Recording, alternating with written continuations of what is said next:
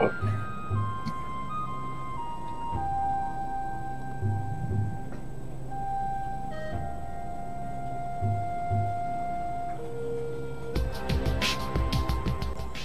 right, ladies and gentlemen, once again, welcome to the Professional Goblin Games. God damn it, I always do that. Professional Goblin Podcast. I'm one of your hosts, Scott. With me, as always, is Mike Myler. Hello, everyone. And our third host, I'm Savannah Broadway.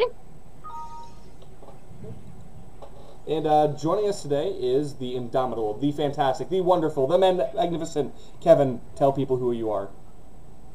Hey, Kevin Glissing. Who are you, what do you do, and why do we care? Oh, sorry.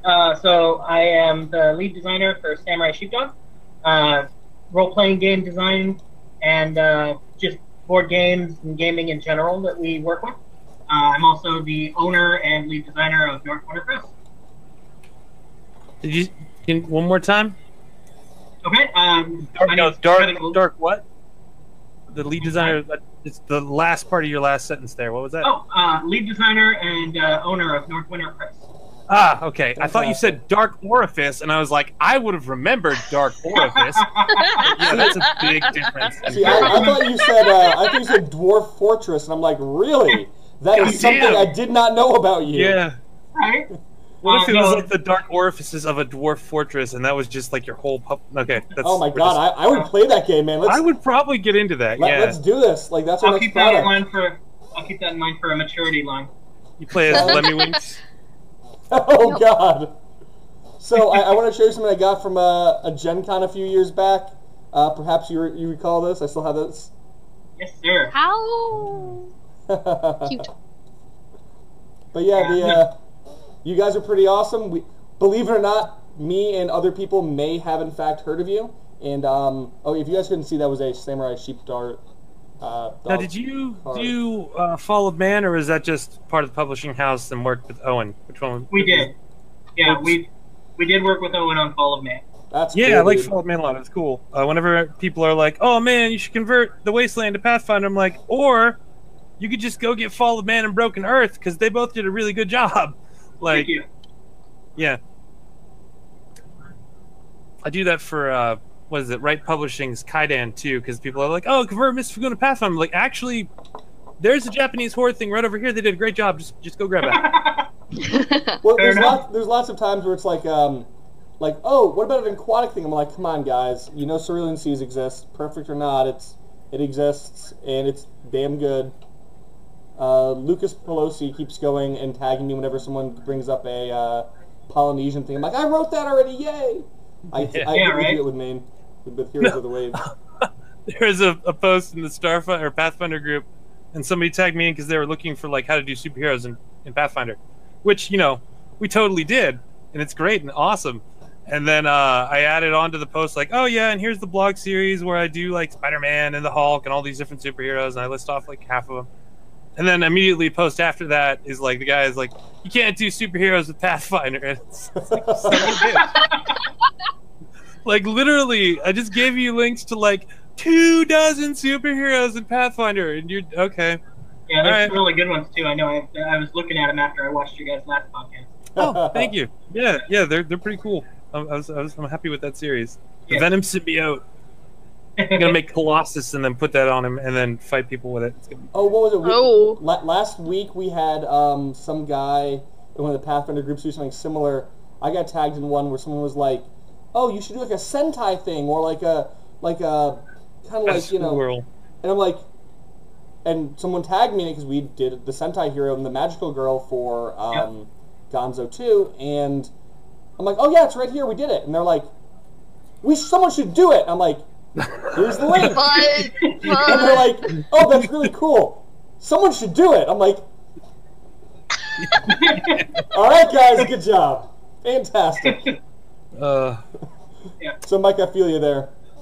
So, anyway, guys, if you don't know, if it's your first time watching, oh my God, you're in for a treat. But we have a kind of segmented, formatted show here. There's a few topics we go through, and at the end, our guest gets to kind of blab at us for a bit about whatever he wants, and that will be, I'm sure, enlightening.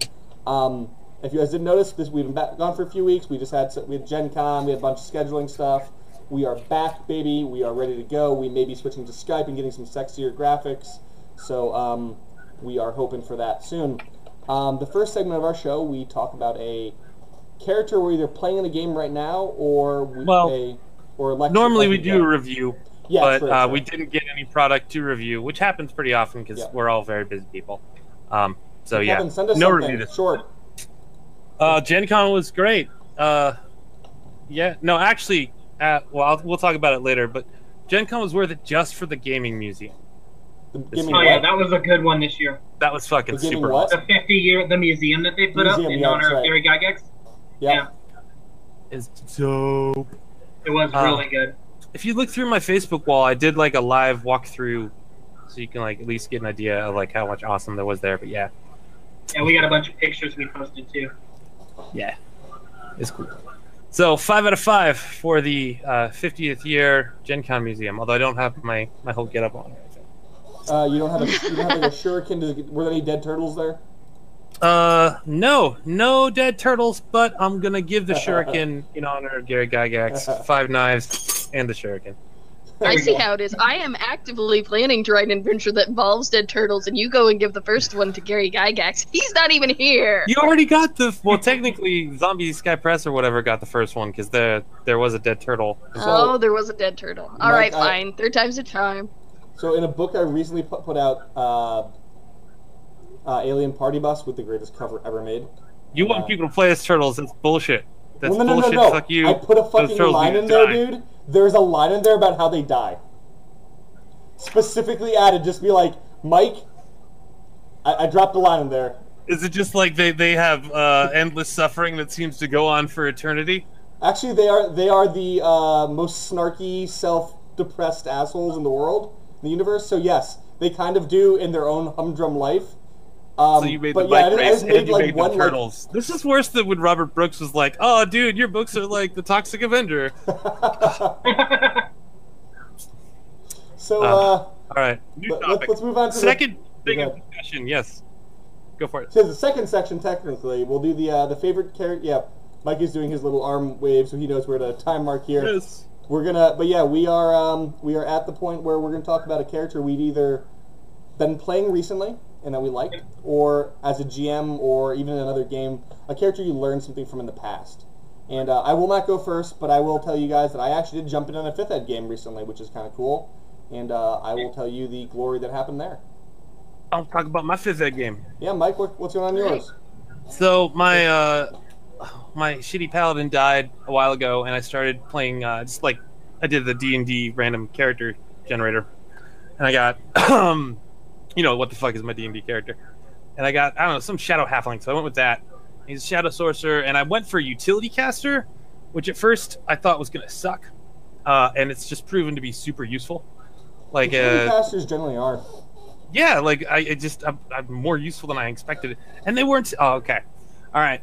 So we're up in this sky castle, and we've raided it, and we're about to be attacked by cloud giants. We're trying to like take over the castle, and we got this dragon with us. And the dragon, the giants come all into the room we're in. We decimate them, and then one of them flies off. And I'm like, okay, we'll just wait one round, dragon, and I will invisibility you and everybody on you, and then you can just go out and tear them up. And the dragon's like, nah, I can't wait for that. I'm like, okay, they're ballistas and rock throwing giants out there, like whatever. So they go out there, and like the first round, they almost get knocked out of the sky. Right? I'm like, yeah, good thing you guys are invisible. And then they like got up in there, the dragon flees away, and they're doing okay, and then the fighter dude gets knocked out. And I had cast a flying spell on him that was still concentrating, because while this is all going on, Belton is on his gigantic bear, Paddington, that he got from his bag of tricks. And he's just like flying around opening doors in the giant castle looking for shit to loot. As one does. As one does, indeed. Indeed, right? The healer was like, I'm waiting here for the dragon to come back. I'm like, bullshit, we're in a fucking castle. Are you serious? So everything you can. Yeah, I turned my bear invisible with dust of disappearance, and off we go. And so they knock him out, and like he's working on his falling damage and stuff. I'm like, I don't know if he gets knocked down because he's flying and he didn't cast the spell. And I'm thinking about it.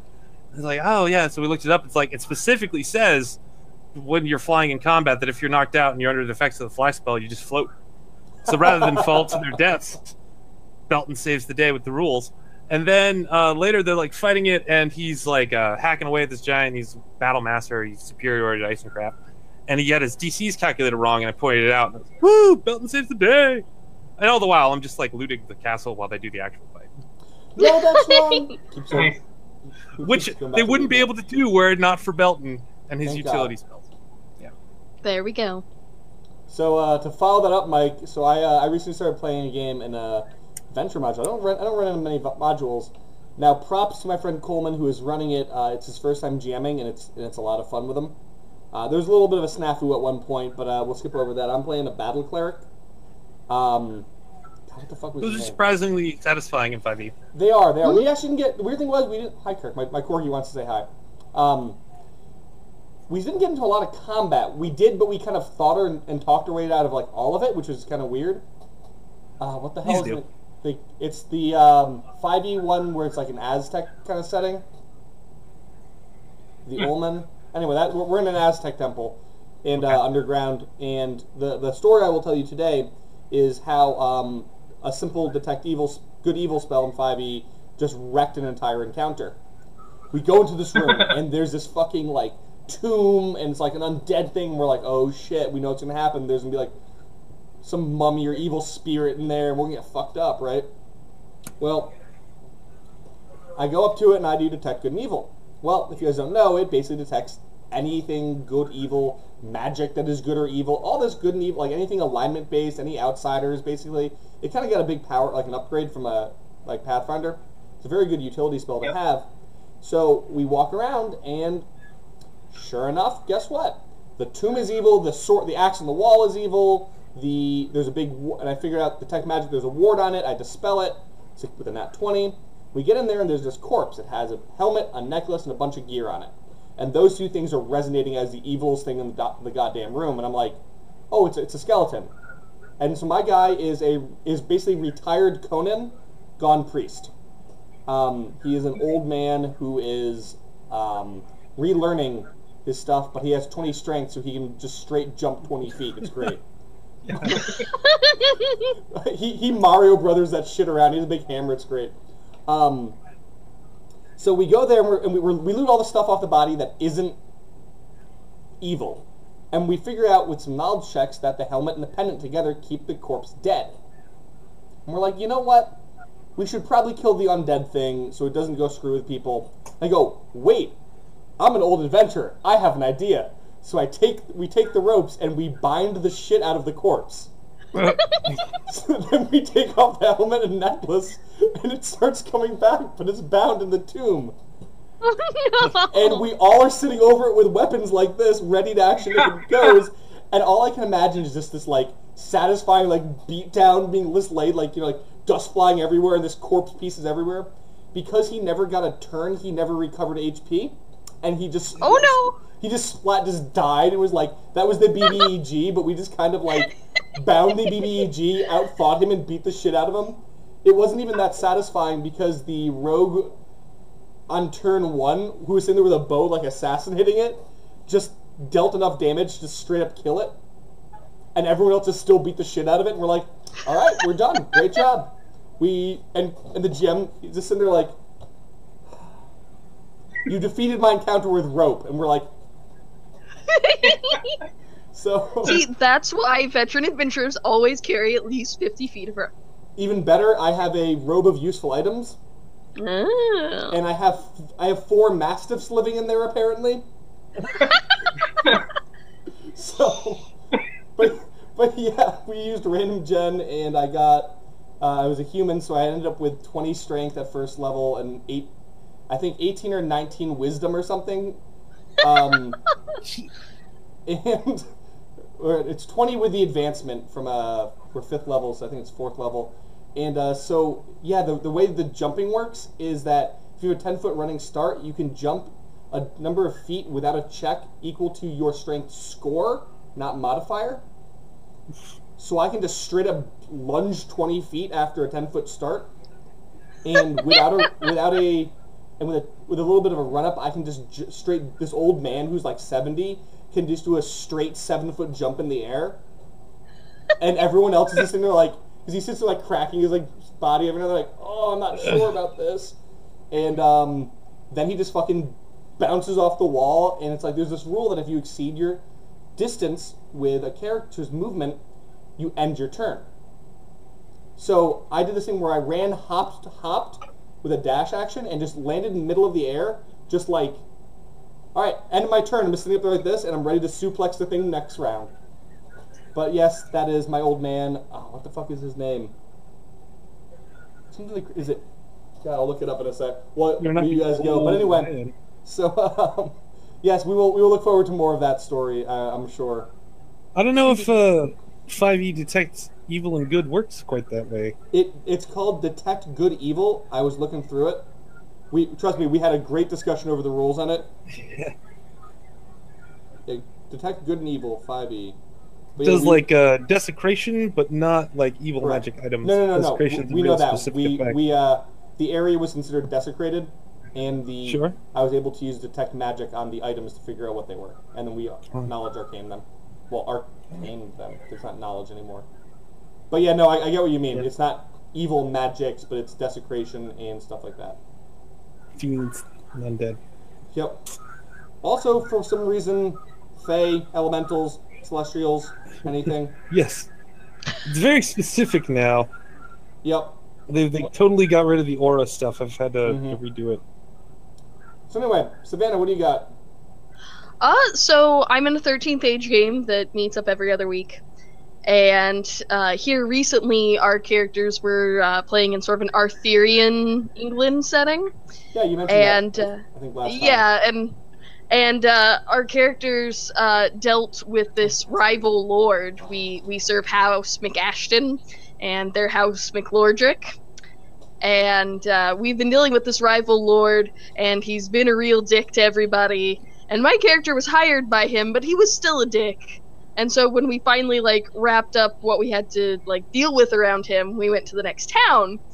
And my character is pretending to be a cleric of St. Madeline of the Forge, but she is actually a druid who follows the Candlejack, who's the trickster deity. I have a type, I understand. But point being, she thinks that the best way to honor her deity in this is to get everyone together and to make up a really outrageous rumor about Lord McLordrick. And so we end up getting together and deciding that there was an awkward training accident, and that Lord McLordrick ended up bisecting a certain part of his anatomy, and it was so weird that even the prostitutes that he totally hires to follow his camp around, because his guys can't get ladies on their own, and also he's a terrible boss, so he has to offer fringe benefits.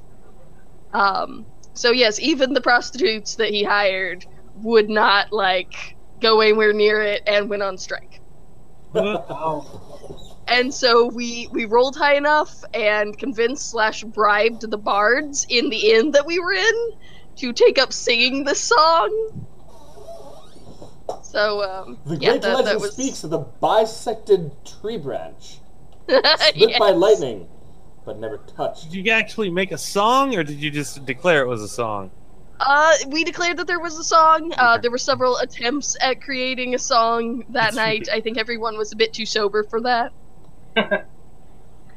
But yeah, ultimately my character invented clickbait, because she's, a traveling healer, so she's out there, blessing people and removing warts and shit. And she's like, oh yeah, by the way, I totally treated this guy named Lord McLordrick who, had this weird injury. I can't tell the story nearly as well as those bards, but you should go talk to them to find out. The clerics hate them.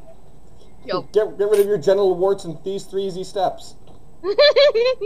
Pretty much. Meet up with local wizard folk in your area tonight. Do you guys see just a quick sidebar? Do you guys see the Wizard of Australia? No. The Wizard of Australia, no. Oh my god. It's... there is an official Wizard of New Zealand. So if there wasn't already enough reason for me to fucking go there, there's a fucking wizard. And then, I don't believe he does real magic or anything, but, there's a wizard. Like it's an honorary title or something. Yes, it is an cool. honorary. He's the best. I'm so excited to meet him someday. And then there's a really great YouTube series called Wizard of Id or Wizard Australia or something like that. Wizard of Aussie. Oz? Yeah, that might be that. Something like that. And it's hilarious. It's about a wizard from like this D&D world who comes to like try to live in Melbourne, Australia, like a regular person, and his like arch nemesis, this crazy chaos sorcerer, destructo metal freak, also comes to live there, and just like ruins his life. It's great. No. Oh, sounds magical. It is. Indeed. It is. But So, Kevin, tell us your story. Yes, All right. enchant us with your words. All right. So currently just a good playing a rogue in Pathfinder. We actually just finished up a 5th edition game that I was running, and I get to play. Yay! So yeah, I'm usually the GM. Yeah, yes, me too. Yeah. So my niece is running it, and I started playing this rogue, and the game starts out with us in a line. Like that's the first thing she says. She says, "Okay, so the 5 of you are in a line." Like, okay, what's this line for? No. Right? Like, we're like, all right, what's this line for? And she's like, well, the king is actually hiring people, and he wants you to stand in this line until he's ready to let everybody in and tell them about what he wants to do. And I was like, all right, well, how far back in the line am I? And she's like, oh, you just got there. You're like right at the back. I'm like, okay.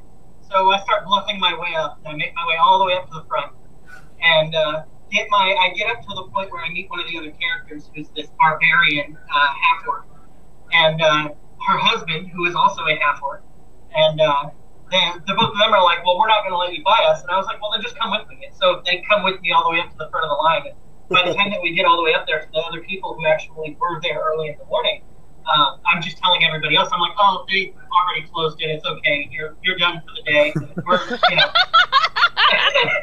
And then so when the guy from the king actually comes out and he opens the gate and he looks around. He's like, where is everybody? I was like, I don't know. I guess they just didn't show up.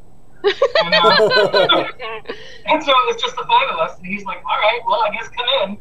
And he has us come in, and we talk to the king. King's like, okay, well, I need you to go get this plant. There's this flower that grows in this village, and we need you to go and bring it back because we need to use it for my daughter's wedding. And she's getting married in like 3 weeks, so we need you to hurry up and go there and come back. We're like, all right, cool. So we head out, and unbeknownst to anybody, I'm actually in love with the princess. Like, this was part of my backstory that I set up before we started. And so, she and I had some relations, and the king, being unhappy about that, but unable to kill me because of it, because she wouldn't let him, he instead bribed me with a guild. So I had a 1-person guild all to myself, in exchange for keeping my mouth shut that I had been with the princess. And so with that in mind, my group goes to this town, and it turns out that all these people are doppelgangers. They've all been transformed, and we're not sure why, but they're all freakishly happy. Like, oh, how's it going? Everything good? Okie dokie. And we're like, all right, this is too weird for us. So we're gonna look around. So we start snooping around, and as soon as we do, everybody we find out is like hive mind. They can all see exactly what we're doing all at the same time. And so in order to escape, we end up in the inn, and I'm like, okay, well, I have from Pathfinder, one of the rogue talents allows you to learn lesser magic, and so I took that to be able to take darkness. And then there's another one that actually lets you be able to see in magical darkness. So I did that. I cast darkness, and then I had everybody grab onto my shoulder, and I just led them through this inn where all these people are stumbling around trying to find us. And we end up underneath it in this cave underground, and we find this bubbling spring of water where all these plants are growing. And we're like, hey, that's the flower we're looking for. So we pick it. As soon as we pick one flower, all the rest of them die. And we're like, well, that's weird. We still have this one, though, so we're okay. And we go to leave, and all of a sudden, out from this little side room, all these people start stumbling in. And it's all of the original people from the town, or most of them. And they're like, oh my god, we fell asleep because of the plants, and we need to be saved, and so you need to take us back up. So we bring them back up out of the thing into the village, and all of the doppelgangers have died, just like the plants did. So the plants themselves were somehow keeping them alive. So we bring the flower back to the prince, or to the king, and tell him what happened. And I'm like, you really shouldn't give this to your daughter. And he's like, oh yeah, no, I'm sorry. I just told you that because we didn't know if you were even going to survive the mission. So we actually wanted you to bring it back so we could so we can inspect it and find out what it was to make sure it wasn't going to make other people into doppelgangers. So he pays us for it and tells us, I'm going to make you guys my what was it called? It starts with a C of protection squad. Basically, we were cops. Yeah. And and so he's like, I'm going to send you on missions, and we need you to lead them. And I was like, well, but I need to stay here because the princess is getting married. And he's like, oh, absolutely not. We are not staying here. I'm sending you on this mission. So I was like, all right, fine, I'll go. So his next mission that he sends us to is this town where all these people are worshiping chickens. And it Mike, turns out... you approve, I imagine. Yes. Yes! Well, and so it turns Fuck out... the chicken god, he that is both the chicken and the egg. Yeah, right? Actually, it's funny that you say that, because they kind of chanted that, too. So basically what it was there was this great hero that had come to the town many years ago, and he fought off all of these orcs that attacked the town and everything. And before he could leave, he accidentally got turned into a chicken, but they didn't know which one he was. So instead of trying to find out which one he was and dispelling it, they just started worshiping all of the chickens. Dude, how do I get in your niece's Pathfinder game? Right? This sounds freaking amazing. It's pretty legit. Yeah. It is pretty good. So we have to figure out what we're doing. So we get there, and I'm like, all right, well, we need to go and make sure. The goal of that particular mission was we needed to go in and check this guy's house for like this item that the king was looking for. And we found out along the way that the guy actually had died in his house in his bed. But nobody would ever, like the mayor and stuff, wouldn't ever let anybody in there to find out about it. So he just let them keep worshiping chickens and paying money to the town to do it. And so we got out, we fixed that with him, and we went back to town. I'm just trying to be brief here so that I'm not taking up too much time. It's all right. And so that was that mission. So we get back just in time for the wedding.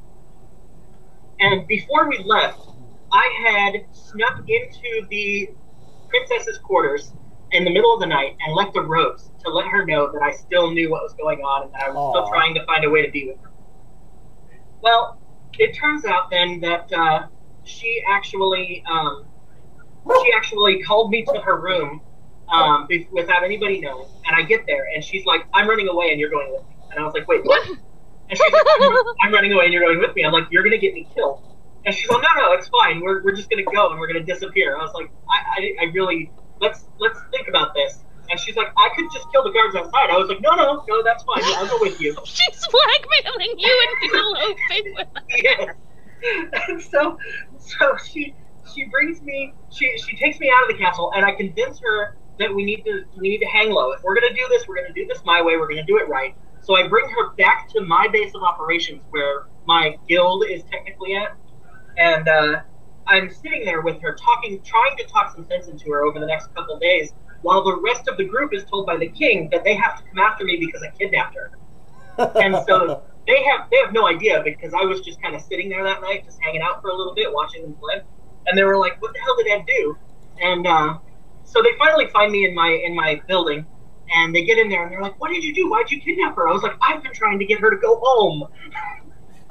And so we think about it, and we talk to my wife. Actually, is playing the coolest character. Her name is Frida, and she is an old sea elf. She's been alive for like 200 plus years, but she has an illusion that she casts on herself every morning that allows her to look young. So she just looks like this really young, beautiful sea elf, except that she talks like this every time. So you totally, yeah. And like, it's hilarious.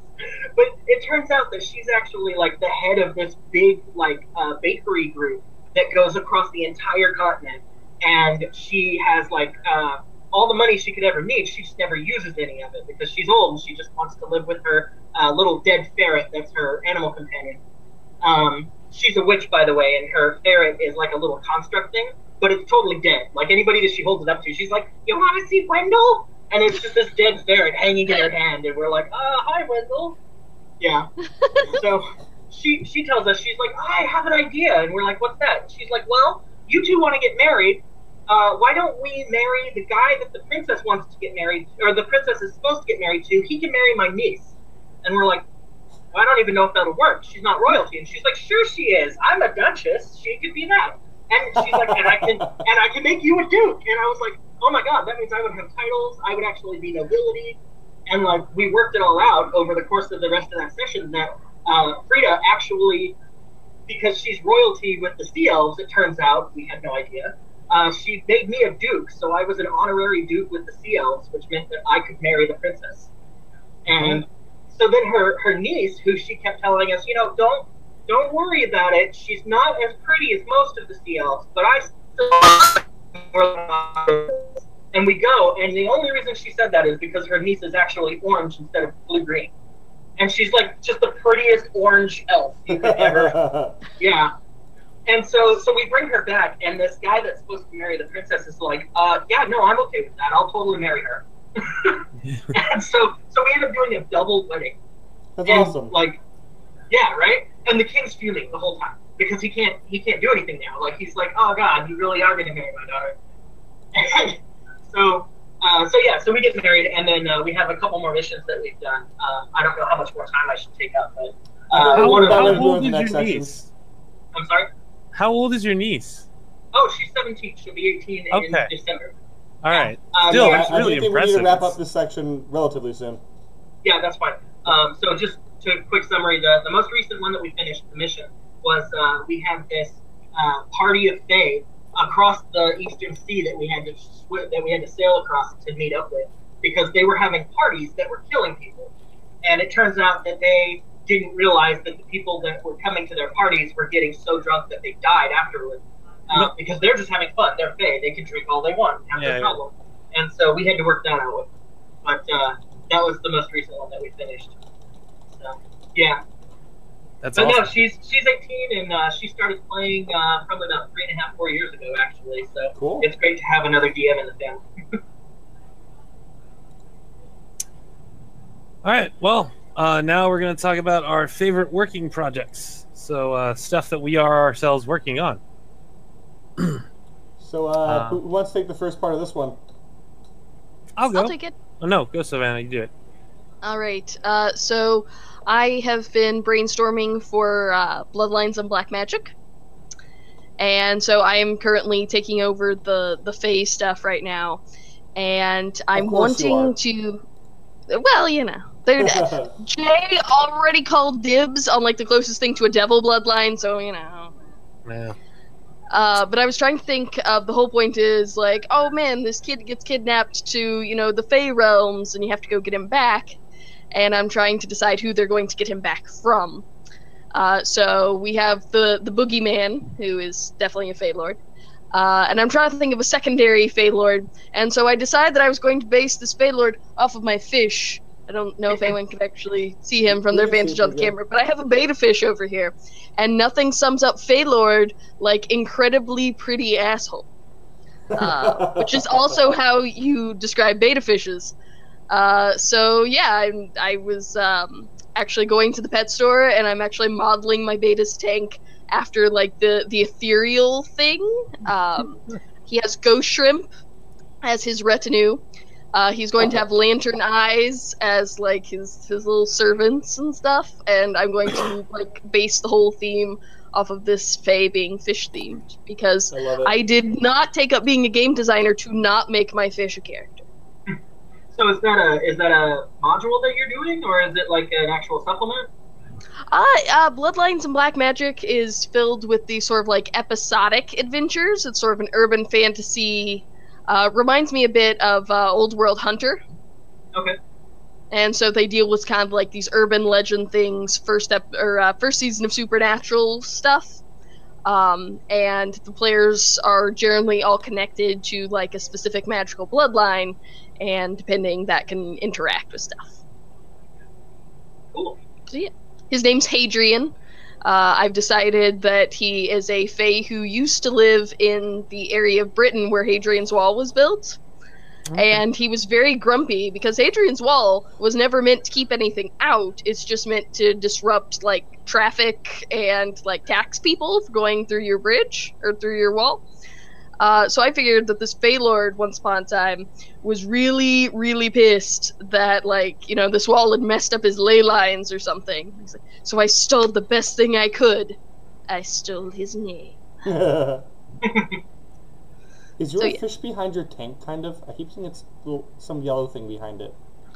He's blue. The bird's yellow. That's what I'm So saying. you're I'm probably saying the seeing bird. I keep seeing your bird behind your tank, I think. That How is many probably. other exotic animals do you have hanging out there? It's just me and Pelly and the fish and 3 The ghost shrimp. Chihuahua and the porcupine and You know, the Sholo Exqueetly dog and all that good jazz. I want more betas, but betas are such assholes. Yep. Like, you can't even put a lady beta in with a dude beta because they'll fight. Everyone will fight, yeah. You put them next to each other, they stress each other out until they die.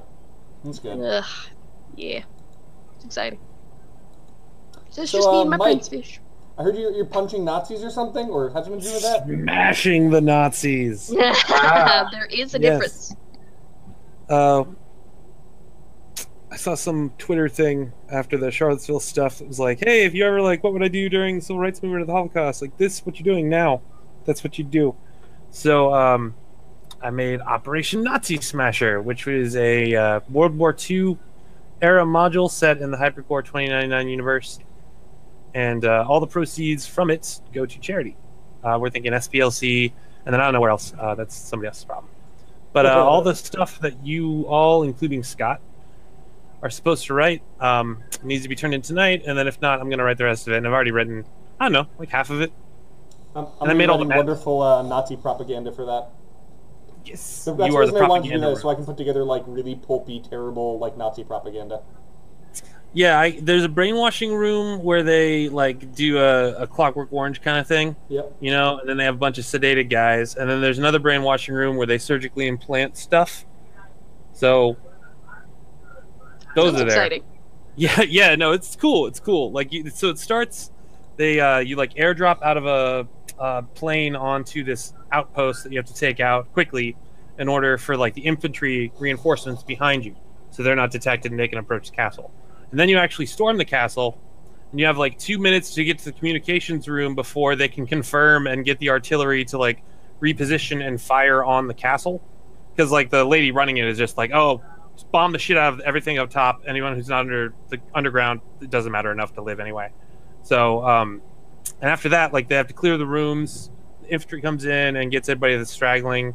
Then they get down into the first level, and they are met by like this crazy fucking cannon down a 200-foot hallway that they have to get. And then there's a bunch of like rooms with occult research and dead bodies and an undead factory. There's a factory for making Nazi zombies and Nazi skeletons. And then down another level, there is a factory for making worse shit, and her offices, and then the actual like big bad evil thing of the module. Yeah. Very cool. Cool. Looking forward to it. Order the Emperor Die is doing a playthrough of it, which I'm super fucking Woo. excited about. John Wick might write the forward. I gotta follow up on an email with him, and then Claudio Poses is doing the cover, and yeah, Oh, nice. yeah. The people who jumped up is it's like I'm very excited about it, obviously. But yeah, after this around midnight, whatever's not done, I'm just gonna start piling through it, get it to playtesters. Should be out for folks to buy and support good causes, good anti-hatred causes, around the middle of October. Cool. Sadly, I won't be able to take part in the Order of the Emperor Dies Nazi smashing because I have responsibilities at Geek Girl Con here in Seattle, but I do hope that they smash extra Nazis with me in mind. Yeah. Should be pretty dope. We're making pawns, so they have the pre-gens will have like little pawns that they can use if they're playing. Ah, that's exciting. Are you going to do, I feel like you should do something Starfinder flavored with Nazis on the moon next time. Maybe. Nazis in space. I also started a project like after Gen Con because I was like, I really want to write a escape from the Hypermax prison scenario.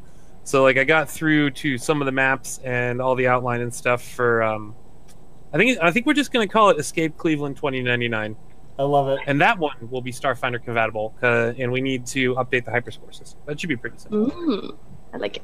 So, I have something on my plate I'm working on. If you guys don't know, we just released Alien Party Bus, which is just...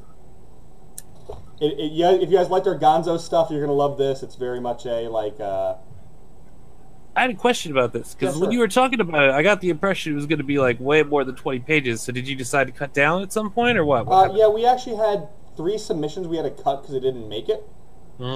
Originally it was each... Well, remember, in Starfinder, race entries are like 2 pages.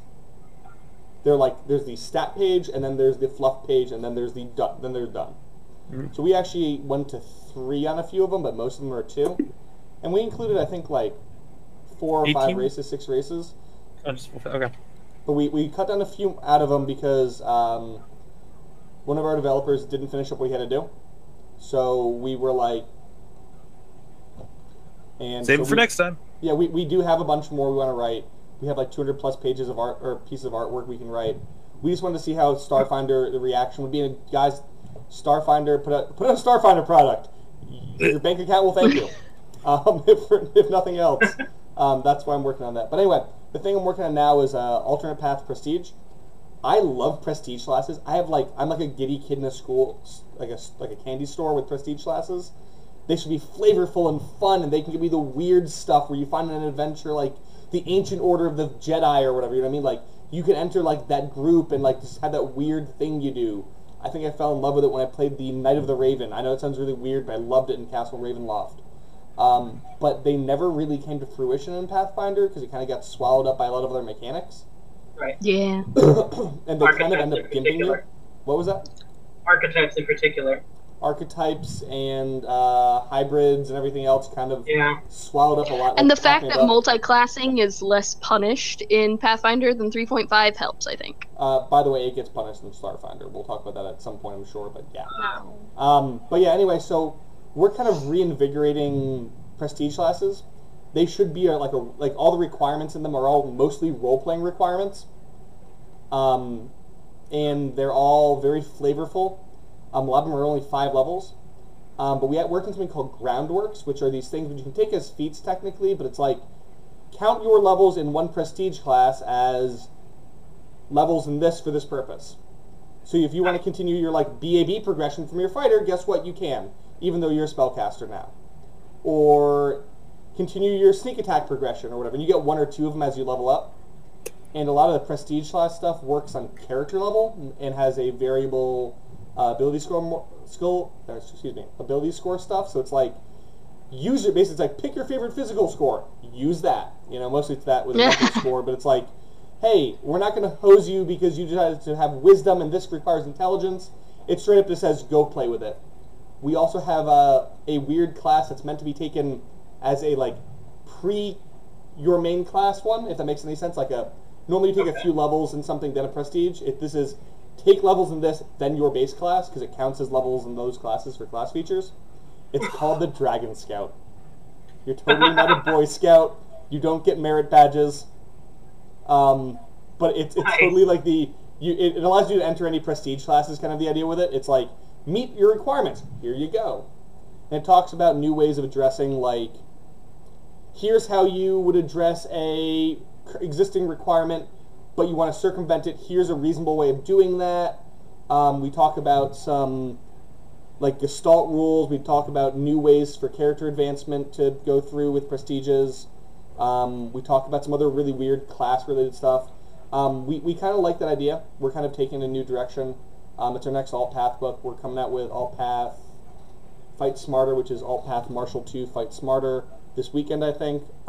It's all done except for one thing, but otherwise, yeah, Alt Path Prestige. We were working on it last week. Got some really cool things in there. I'm really happy to see how it goes. There's a class that you end up with 100 functional limbs at one point.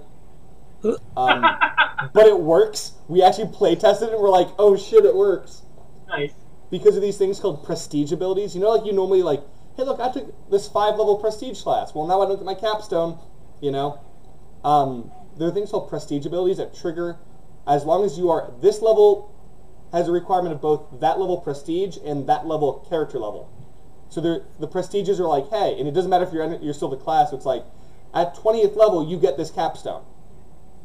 Yeah. 20th character level you get this capstone, not 20th prestige level. You have to be at least 10th or all 5 levels, and you get the 10th level here. It's like, okay, cool. You don't get it till way later on, which is kind of fun. So it kind of takes the sting out of losing all your abilities. They have some oomph to them. They're a little strong, so maybe toning them down a little bit. But God, someone was pointing out that you could have a God hand, that thing that gets the giant death arm with it. They have this ability that makes all their limbs that giant death arm. And you could do that with 100. Maybe too many giant death arms. And we're just like, you're a 20th level character, dude. At that point, go fucking nuts. Shiver the world, man. Just get all the arms of the destroyer and just kill everything. I'm down with it. It'll be great. But yeah, that's make sure we weren't stopping recording there. That's what we got in the works. I'm pretty pumped about that. I'm working on my hard sci-fi stuff for Starfinder. That's gonna be freaking awesome. Yeah, that's pretty much where we are right now. Kevin, what do you got in the chamber here? Currently I am working on, we're trying to finish laying out our Player's Advantage fighter for Samurai Sheepdog. Mm-hmm. The Player's Advantage line is something that Hal Greenberg and Charles Clemens started back when they were still Mystic Eye Games. And so far we've got the Rogue, the Monk, and the Barbarian for various different editions, whether it be 3rd edition or 5th edition. And the fighter is finally going to be Pathfinder compatible, which cool. I plan to eventually put each of them as that. Fighter is going to be great. Charles has a lot of really cool stuff that he's putting together in it. We've got fighter variants that take other concepts from different classes. There's one fighter that just takes monk unarmed damage instead of his weapon bonuses and his defense bonuses and stuff. And he just beats people to death in his armor. And there you go. And how does that compare to the brawler kind of that type of stuff? So it doesn't actually lose the armor. Okay. You keep all the regular fighter stuff, and it's basically an archetype that takes out weapon bonuses and armor bonuses, the ones that you get at 5th level, 3rd level, and stuff. And those trade out for unarmed damage, and then there's a couple of other abilities that I'm forgetting right now. But I know that when we were playtesting them, they work out. It's actually pretty fun. You're basically just a guy walking around in armor beating people to death. And then there's a mariner, so he has a giant harpoon that he fights people with and stuff. There's a bunch of others that are really good. Working on that, almost done with it. And I am working on my September update for the Book of Many Things. Currently, so the Book of Many Things, just as a quick summary, is a book that I started putting together in July, and I have published it now for Samurai Sheepdog for Pathfinder. And what it is it's a compilation of requests from people around the internet. So I went to many different websites, including Facebook, and basically said, hey, is there something in Pathfinder that you've always wanted that you didn't get or haven't seen yet? And give me a chance to put it together. We'll look it over, and if you like it, we'll put it in this book. And so I got, so far I'm at 85 pages and climbing with this new update. But there's things in there we have a speedster like the Flash, and there's a class that we call the Heir Apparent, and basically normally your adventures that you have, adventurers start out as these murder hobos. They don't really have anything, they don't really have any money, they just kind of go around, they do good deeds to try to save people. This guy has money. He's just adventuring because adventuring sounds fun. Mm-hmm. And so one of his archetypes is basically, it's called the Orphan Hero, and it's essentially Batman. Mm-hmm. Somebody wanted that. It takes the same concept of you get all this money that you're working with over the course of your 20 levels, but you're an orphan. Your parents died in some horrible tragedy, so now you're being a hero because you want to honor them. And he also has another archetype called the Intrepid Sidekick that is basically you get all of your stuff that the heir would usually pay for with his money is actually given to you by your mentor, who is a full-class person that is actually teaching you how to fight. So a lot of your abilities are hand-me-down abilities and stuff. You get sneak attack, but you only get sneak attack in certain circumstances and stuff like that. but yeah, the book also includes a bunch of races, feats, things of that nature that people have asked for. And the September update so far is going really well. Somebody asked for, we wanted to do a class that was basically Mega Man. And I was like, all right, well, how would this work? So what I did was I put it together. It's called the Battle Augur. And the way Battle Augur works is he gets an ability at first level that when he observes somebody using some supernatural spell-like or extraordinary ability, he basically can learn that ability that he then casts as a spell. So he uses his spell slots in order to mimic these abilities. Like if he watches a dragon tail sweep something, then later on he can use one of his spell slots in order to also tail sweep it. And he basically summons this giant floating tail. But yeah, and so it's balanced around the fact that he uses his spells in order to mimic these abilities. And so then once he's out of spells, he runs out of everything. He just basically then he gets a couple of things like studied strike and stuff like that helps him to build the flavor of the class, being somebody who observes combat and takes it to their advantage. Cool. Yeah. And by the way, Twitch is still down today. That's not good. So, following that section, we got the favorite project that's not yours. And yes, I will do this so Mike can timestamp that pretty good. So, I'm going to let you guys know right now, I got nothing today that I'm, like, must talk about. And, Savannah, you got anything today? Not today. Nothing that isn't a Kickstarter. Let's say, yeah, guys, one of the things is, we like to save these spots for things that we're like, oh my god, have you seen, you know, but... Mike, you generally got something for this? I always do, because there's always something that you should see. This case, it is Systems Malfunction, which I believe they are just now finishing the prints for, so it should be available by the time that this goes on YouTube. It's from End Transmission Games, and they have this thing called the Singularity System, which is like super... I wouldn't do it justice. I like to think of it as really simple Shadowrun without massive dice pools. Yeah, it's handy, and it's for space adventure stuff, and they've had it out for a while, and so Systems Malfunction is their like campaign setting kind of deal for it. And the layout that Michaela does is awesome. They did this book called Psionics, and she fucking color coded it, guys. She color coded it, and it didn't look tacky or bad. Nice. I know. That's it's so hard to do. And I was like, so would this take you like 2 months? And she's like, yeah, it's about 2 months. Pretty much. And Systems Malfunction is similarly wonderfully laid out. And Devin writes some cool stuff. So check out In Transmission Games and Systems Malfunction. Woo! Yep. And now we will talk about Pathfinder and Starfinder news and speculation. Kevin, you got anything for that you want to talk about? If you don't mind, I wanted to jump in. I just thought of one. I didn't have one at first, but then I was thinking about it. Oh, you got one? Yeah, while we were at Gen Con this year, we did an escape room. And in the escape room building was this gentleman with a game that he had created. And the game is called The Contender. And apparently this game, yes, The Contender. And it's actually a card game in the same vein of Cards Against Humanity or Apples to Apples. What you're playing is basically you have your group of people, and one person is the questioner, and they ask this political question of you, and everybody else is the presidential candidate who's trying to basically go on debate about what they're going to do. And so they debate. Basically, you ask them the question like, there's job inequality. You know, women's rights aren't being represented. How are you going to fix that? And you have a hand of 5 cards that you pick one out of, anywhere from 1 to 3 cards. And you basically read the card. You can read out, there's red text up at the top that basically gives you shorthand for what it says. And that's all you get to say. You don't get to really say anything else. But they have funny cards in there, like one of them is like, oh, this guy doesn't know what he's talking about. You just basically lay these cards down in a circle around trying to debate each other on who has the better option for this political question. Okay.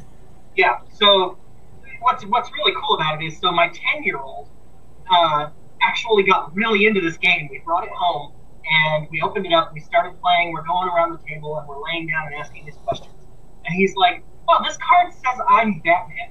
And we looked, and each of the cards has an attribute at the bottom of it that tells you exactly what the quote came from a real-life political candidate. For example, that card actually was a quote from Donald Trump during his presidential campaign, where he came out and said, "I'm Batman." That's beautiful. Yep. And so they have historical cards from like Andrew Jackson and Thomas Jefferson, all these guys that have ever been president and stuff. They have some of them that are not safe for work. Let's say some of the presidents said some nasty shit about each other. Yep. Mike's thing is not new. I promise you that. Well, one of the better ones was Andrew Jackson had a quote, and he basically said the quote itself was something about pulling the man's anterior from his posterior. And the card in red that you actually read whenever you were debating was pull your head out of your ass. But so it's a really fun game. And anybody who wants to check it out, it's called The Contender, and it was on Kickstarter a few months back. Apparently, they funded well because he's there at Gen Con and promoting the game. We bought a copy of it. It is at thecontender.us. There you go. Yeah, that is an excellent suggestion. Thank you, Kevin. That is do like him, guys. All right. I see how it is. Always with you.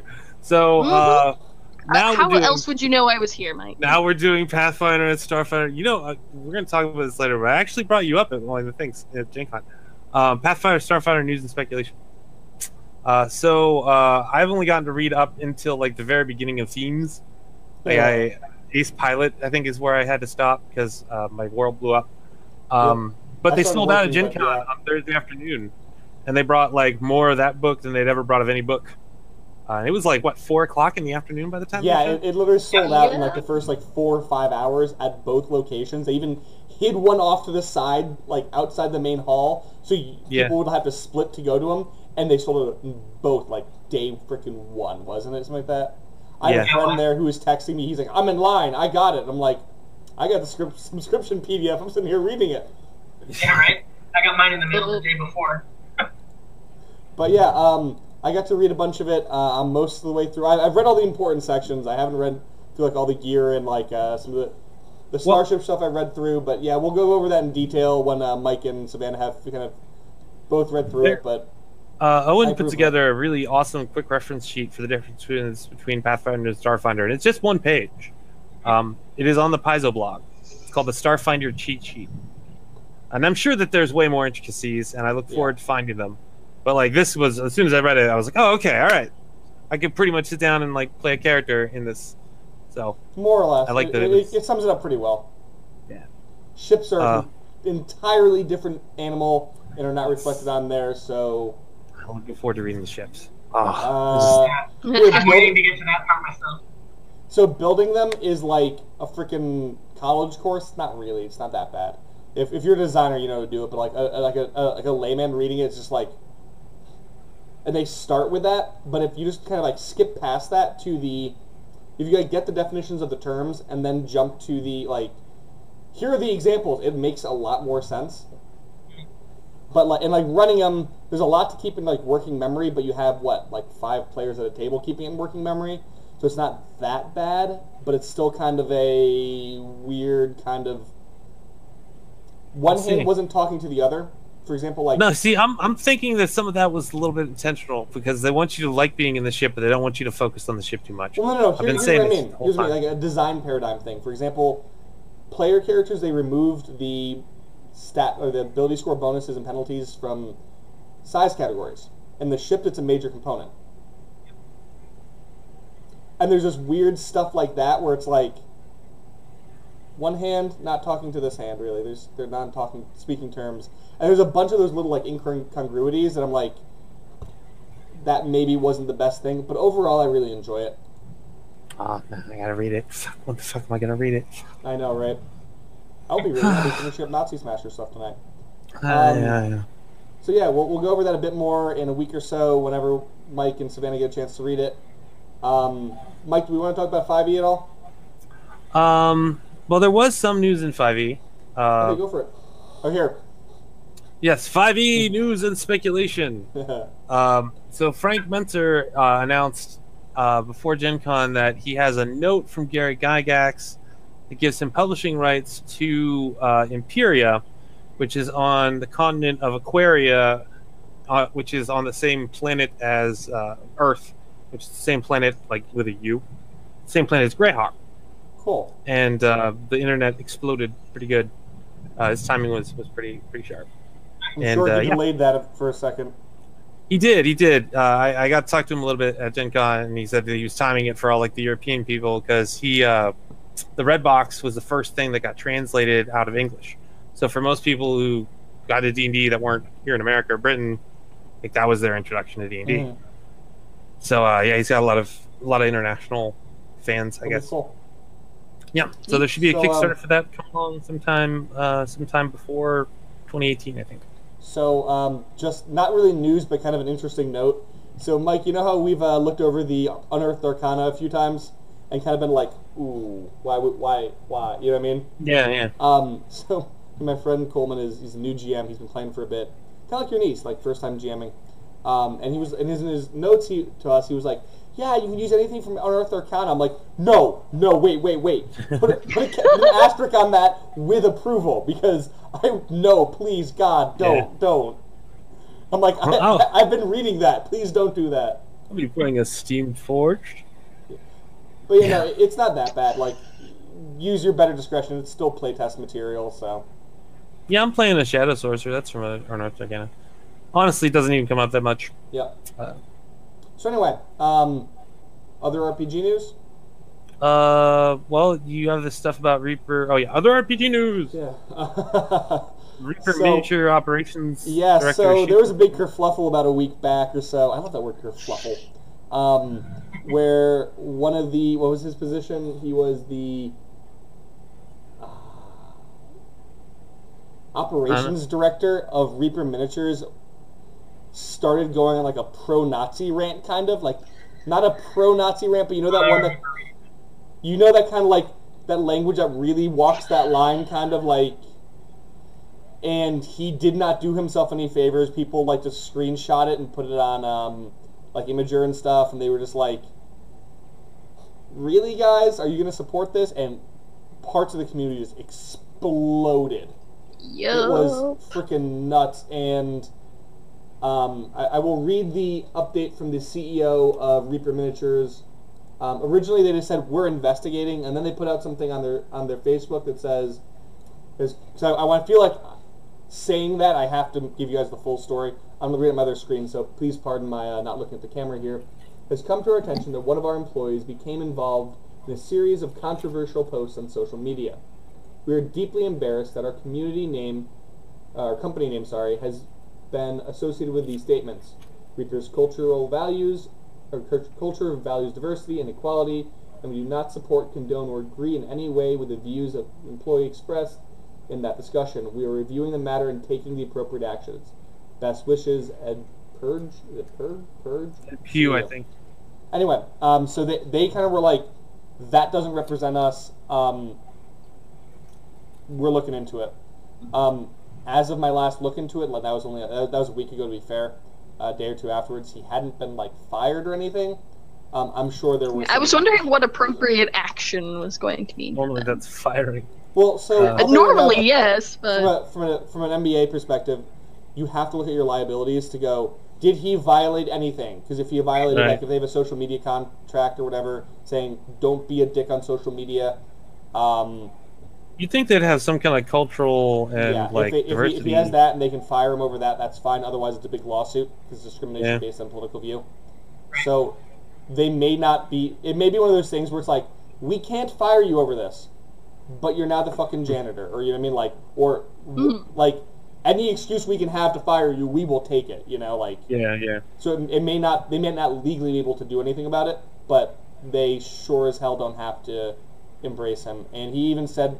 The guy said in some of his posts, he's like, look, don't associate with this brand, it's just where I work. And I'm like, kind of impossible to separate those two, especially when you're like... Well, and I feel like he referenced that directly, like, yeah, you may not like me, but I am totally designing these miniatures. Yep, like, yeah, throw that out there, pal, that'll be great kindling.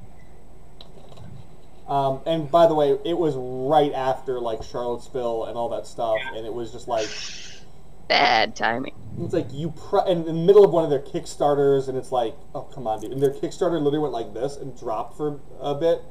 Yeah. I think they're doing okay now. I haven't checked on them, but yeah, it was a bit of a kerfluffle. The other one, this is just kind of a weird community thing. Yeah, that was weird. Another thing is, like I said, another weird community thing was, so in one of the Pathfinder groups, I think it was like Pathfinder RPG or one of those Facebook I think it was groups. just Starfinder. I think it was What? just a Starfinder group. Was it? I don't remember believe which so. one it was, but anyway, Owen posts up his big book that's #1 on the Starfinder Companion or whatever. Starfarer's Companion. Starfarer. Ferris, because they can't use Finder on the cover. It covers a lot of the stuff that they didn't convert over Yeah. in the Starfinder book. So It's- if you want to play it's- Paladin or a Magus or whatever, Yeah. Not the druid. not the Druid, not the Monk, which was a disappointment for me. But anyway, from what I hear, it's a good book. I haven't read Oh, it. it or is. anything. Wonderful. Oh. Quite so big, anyway, too. he put out the book, and this guy was like, $20 for a book. I won't pay for that. If I want it, I'll steal it, or I'll go Which download is it. a really ballsy thing to say to the person who Yeah, published it. and Yeah. and everyone in the thread's like, "Are you serious here?" And like, if the guy was like, "Look, I'm sorry, I'm just being dumb. Don't worry about it," or removed his post or something. No, the guy vigorously defended and trolled everyone in that thread for like a good 2 days, and then the admin just banned him. But he was also taking he also went to like every other thread he could find, like one of it was David Silver's Pony Finder. He posted up something, and he's like, "Oh my god, I can't believe people." He just goes on this rant against him. I'm like, dude, and I actually posted, I'm like, dude, not my cup of tea, but you know what? Yeah, Here's people great like things it. about this. Whatever. We're all Yeah. nerds here. Let's say, Like, There's definitely really cool stuff in there. yeah, I'm gonna Like, say it's not my thing, but you know what? I know people who freaking love it, and I've seen good Yeah. reviews about it. People on the show have even come over and said it's good. And you know what? I do weird things too that people may not be down with. You know, I go to live action Not games. you. Yeah, everyone has weird things they do, man. And you know what? It's not so weird. No one's average. making a Nazi smashing module, a prison break module, and also a book that starts off with you killing 2 teenagers that you abduct from high school. Yeah. So, like, I don't know what you want, you know? I want more of that. the poor golden twins. The poor golden twins. So that's all I can I think mean, of to be really. fair, they're teenagers, so. Yeah, Yeah, they were legally everybody defined was as like, don't kill teenagers. children. It's like, oh, teenagers, yeah, whatever. Nobody has a problem with killing kids. Yeah. It was much better than the alternative. So does that kind of wrap Not up our evil community enough. stuff there? Now would be the time to talk about Gen Con, I would think, which was Yeah. pretty cool. Go for it, man. Yeah, sorry you didn't get to go, Scott. I didn't get to Um, go this year. I also missed out on a trip. I'm missing out this weekend on. Man, I'm starting a new job. It kills me that I can't do like all these things I want to do. But so, Mike, Savannah, you go? Yeah. Okay, yeah. So both of you guys, what was awesome? What did we miss? Come on. And Kevin, you went too, right? Yes, sir. God, so I'm the only one who's out of loop here. All right, go for it, guys. There was a Bob Ross guy rolling around with some like the Art of Chill game, I think it was called. Yeah, it was on my hotel's key cards. Was come chill with us at booth blah blah blah. I'm surprised he got away with that because like they specifically are like you're not allowed to handbill, but I guess he wasn't handbilling. He was just walking around being funny and engaging Right. people, and so that's I don't know. I'm glad he got away with it. Fuzzy That's cool. Yeah. Yeah. It would suck if everybody was handbilling, but like if you're Yeah, gonna yeah, go and like make a costume and stuff, like I did, I got away with handbilling for a little bit. Then they were all like, "Wait a minute." I was like, "Aha, serious? I work for a corporation." Yeah. Like, no. No more of that. I was like, ah. But if everybody was handing out flyers, it would suck. It'd suck. Like Vegas, man, with all them like card flapping girls, Yeah. streetwalkers. It was super crowded in the dealer's room. Normally, I get through that thing like a fucking salmon in a stream, but no fucking way, it sucked. There were so many traffic jams. It's ridiculous. It was definitely awesome. I was in a fantastic Call of Cthulhu game. The character I played in which I will discuss next week because he was fantastic. And of course, devastatingly attractive. Always. Dumb as a box of rocks, but devastatingly attractive. Let's see. The dealer hall was really awesome, but I feel like there were also a lot more repeats than I remember last year. Like Chessex had 3 booths, and several other places had like 3 booths. Yeah, a lot of stuff with the Paizo. Paizo shared their like big booth with like 3 people, right? Yeah, and Paizo also had a secondary store set up in the Sagamore, which was interesting. Well, they announced that beforehand. What's that? Sorry, they announced that beforehand a few times, like all over their Facebook. Yeah. Like, we're doing this over here, so I think they just didn't want to have like everyone like in a 4-hour line at their booth, so instead they just be in 2-hour lines, you know? Right, well, and also it keeps people in the Sagamore. Yeah. So. I don't think they got a Guinness person this year. I wish they would have, like, a world record people, because, like, I'm sure they would have broken the world record. Mm-hmm. I'm sorry, yeah. Let me see. I didn't get to actually experience as much of the con as I would have liked, due to my kidneys. Oh gosh, what were their names? Bernard and Moriarty.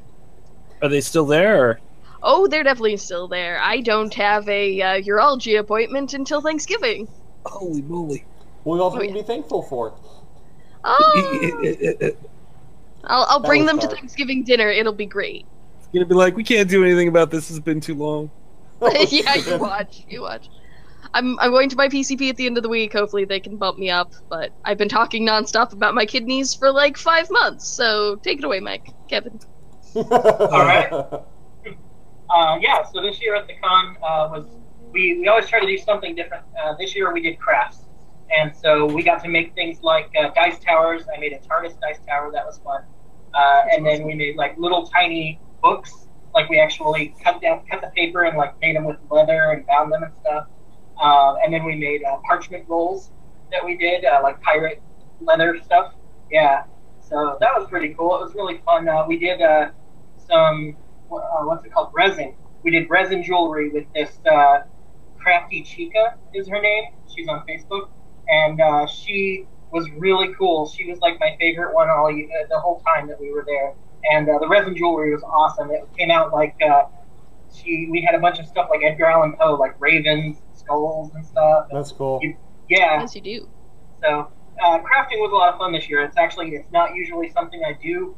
I can write, I can lay out, but crafting and drawing just isn't my thing. But we did it, and it was a lot of fun. Well, I didn't know I was going to go until like a month beforehand. So last year I didn't know I was going to go till like a week beforehand. That was good. Yeah. We did something back and forth. I was working for people, so I was boothing a lot of the time. I did go to the Women in RPG seminar, and I asked them about like how to, because like when we do design meetings, a lot of times, like it's ridiculous because I'm trying to be cool about it, and I know other Mike is Canadian, so he's always cool about fucking everything, and then Luis is the one who's always on top of the ethnic stuff. So like we try not to be chauvinist, but like definitely talk over Savannah, and it pisses me off. And yeah, I don't know. That's why I was saying I talked about you earlier, because like I was like, hey guys, how can I get around this? Because it's killing me. And they gave me some tips, so I got to talk to them and basically just like remind them before we do the meetings. Is the best thing I can do. On that topic, you know what really kills me? We have this good designer. Her name is Kayla. Kayla, if you ever watched us, I'm like, Kayla, come work, keep making stuff for us. She doesn't show up to any of the meetings and doesn't like communicate, and she'll disappear for like a month or 2 at a time. But when she's on, she's awesome and she's amazing. But then she disappears, and I'm like, Kayla, come back. We want your wonderfulness. And I'm like, what can we do to bring her back? We want more women writers in this industry. We want more non-binary. We want more not old white dudes writing in this industry. Come on, guys. Come on. Help us out here. I'm trying to throw money at people. Old white dudes getting jobs in this industry. I wrote down the wrong fucking time for the Ulysses Spiel seminar, and I showed up like 10 minutes after it was over. And then the guy that I was trying to get a hold of, like, literally got on a plane and went to Germany. It's cool. It's cool. We're in contact. I'm on the freelancer list for the Warhammer Wrath and Glory stuff, so it's all good. But like, yeah, bad timing. Yeah, I know. It was just terrible. And then I got to be on 3 panels, which was cool. Oh, cool. What we do? We did non-combat encounters, which was fun because John Kennedy was in that. He's a friend of mine. We had him on the show a couple weeks ago. Yep. And Andreas Walters, who was the guy who needed people for the panel. And then Kickstart Your RPGs, which was fun. I bring a lot of levity with me because I'm very laid back. So You'll never heard of that. yeah, exactly right. Like I'm like always like leaning back in the chair like this, playing with my feet and shit. Smoking up, you're good, man. Yeah. And then we did alignment in RPGs, which was great because there was this like he must have been like 17 or 16-year-old, and he had taken over the D&D group of his school, and there was this basically a sociopath that refused to do anything but chaotic evil. It was a serious problem for him. So I think we helped that kid. And I gave my card. I was like, if you have any other questions, let me know. But like, don't be afraid to punish this motherfucker being chaotic evil. Like that's what happens. Yeah. Like, it is within, as defined by the system, morally reprehensible actions. Society in general does not appreciate that. Consequences, man, consequences. Maybe hell takes an interest, like. Yeah. Edgelords. So, that was cool. What do you do about them? Indeed. Oh, that was my other big thing at Gen Con. What, you're an I got to playtest spiders and souffles. Which was very enjoyable. Got to do all sorts of cooking-related recipe things. Got to do my gangsta accent. Savannah, by the way, something you said must have triggered something in my brain during that 5th Ed game. We have 4 Outlanders in our group, and their ability is you can find food for 5 people every day, and we're walking through the jungle, and there's the druid in our group likes to eat spiders. Long story. So I go ahead and I'm just sitting there like this. I'm just like, you guys see what I got? And I pull it up. I'm like, it's a spider muffin. So we paid for our horses barding and like where it was staying while we're exploring with the food we had acquired over 4 days. It's like 20. There's like 2 people in the stable, so we have like 20 days worth of food for them, and they're like, cool, that's what we're gonna spend our money on anyway. And I'm like, come here, lad, and I bring up this son. I'm like, I got some for you. It's a spider muffin, and he's just like, oh my god, thank you. And he eats it, and it's crunchy, and a leg sticking out, and we're like, I'm glad you like it. They ended up using the liquid that becomes spider silk. They were specially bred milking spiders. They used the spider milk as a base for a ice cream. I love it. That's great. Fantastic. That's dope. Yeah. And I expected 5 people. I ended up with 7. And that was more PCs than I had made. So the extra person played a level 1 commoner, also known as the Drunken Fisherman. Love it. And used his profession, fisherman, to do very weird things. Like he grappled a gremlin with his line and pulled it off of the bard, and it was good. I love it. It's dope. Yep. The only games I got to play were the Munchausen game. Is that? But it's like that every year. Such as I would have been like, Mike, did you film it? But I don't think you need to film that one. No. That is one you do not film. Not to be filmed. I did make a big deal, and I guess I'll get to talk about it next week. Cool. And it's killing me that I can't, because if people can shit their pants, it's so awesome. Fuck. Deep breaths, Mike. Deep breaths. I will not indemnify myself. So, are we good to move on here? Yeah, I'm trying to think if there was anything else that was like dope. There was a Legend of the Five Rings thing where they like walked in with everybody in samurai gear. That's cool. To like a taiko drum. It's on my Facebook somewhere. What you got? Fucking cool. Speaking of cool things, one last thing I just wanted to bring up again. The escape room was actually a lot of fun and totally worth it. So we did an escape room out here in Phoenix. That was pretty cool. Yeah, we did it was the KGB, and nice. KGB interrogation. And I won't spoil it for anybody, but it was totally awesome, totally worth the money. So if next year they're doing the escape rooms again, absolutely suggest you go. I do have something. So the first thing I bought a few things because I actually had money this year. I bought Steph like a Rila Kuma backpack that she wanted, very specific. Mike, like you are a little dark in there, by the way, so I'm not sure if we can see much. But the first thing I bought in the dealer's room was this print, well, a much smaller print of Namir Vihir from To Stake a Vampire from Claudio Poses. We can't see that so well, Mike, on the feed. You can see him. It's just very dark. He's I was gonna say, we can see his spooky face hovering there. Yeah, that's about it. It's Yeah. on Yeah. Mike's Facebook. You should check it out. Yeah, Yeah, got yeah. the server and stuff. That looks really So I forgot about it. Like I left it in the hotel room on like that little tiny mirror. So like the maids and stuff will not notice it, and whoever gets that hotel room next will only notice it when they lay down on the bed, which is just like fantastic. So whoever gets a room 1443 at the Sheraton Inn So downtown. so it's like the people who used to like the Gideon guys usually the Gideon's Bible in like the hotel rooms. You're just leaving like vampire prints. I love it. Right? Yeah. No, I support this. And Claudio sent that to me for free, and it's even bigger than the one that I got. So yay to go, Claudio! You're awesome. Thank you, Nice. sir. So so other media of interest, I Oh, think. oh shit! I forgot, and I can't get them because they're so big. The Andreas Walters and some other people, the people who did the art for D&D, like the art house, they had this huge print, like way too big to fit in a conventional car. Like if I had a sedan, I wouldn't be able to take it home. But I found it, and it just said like free GM screen. It's like 5 feet high, Oh wow. and it's like it's fucking massive. Like it must have cost them like over, I'd say probably about $200. And it just said free GM screen on it, and I was like.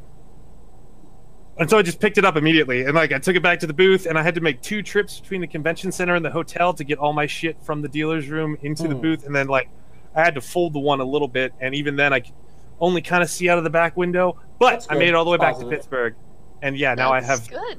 3 Kevin, you massive back here? pieces of art. All right. Yeah. I think Yeah, Kevin's back that's it. with us. Oh, Yeah. sorry. Yeah, I was just Fine. talking about my free art haul. It was No, great. Oh no, I was here with you. I just had to put it on mute for a second. But yeah, that would be, I think, it for me for Gen Con. Yeah. So yeah, other media of interest. Mike, do we want to talk about Defenders yet? I'm willing to talk about Defenders. I Guys, watched it. You, Savannah, Kevin, you guys down for this? I'm good I with mean, it. I won't have anything to discuss, but I mean, I'll provide color commentary. Cool. Okay. And by the way, your hair is an awesome color to add commentary to your face.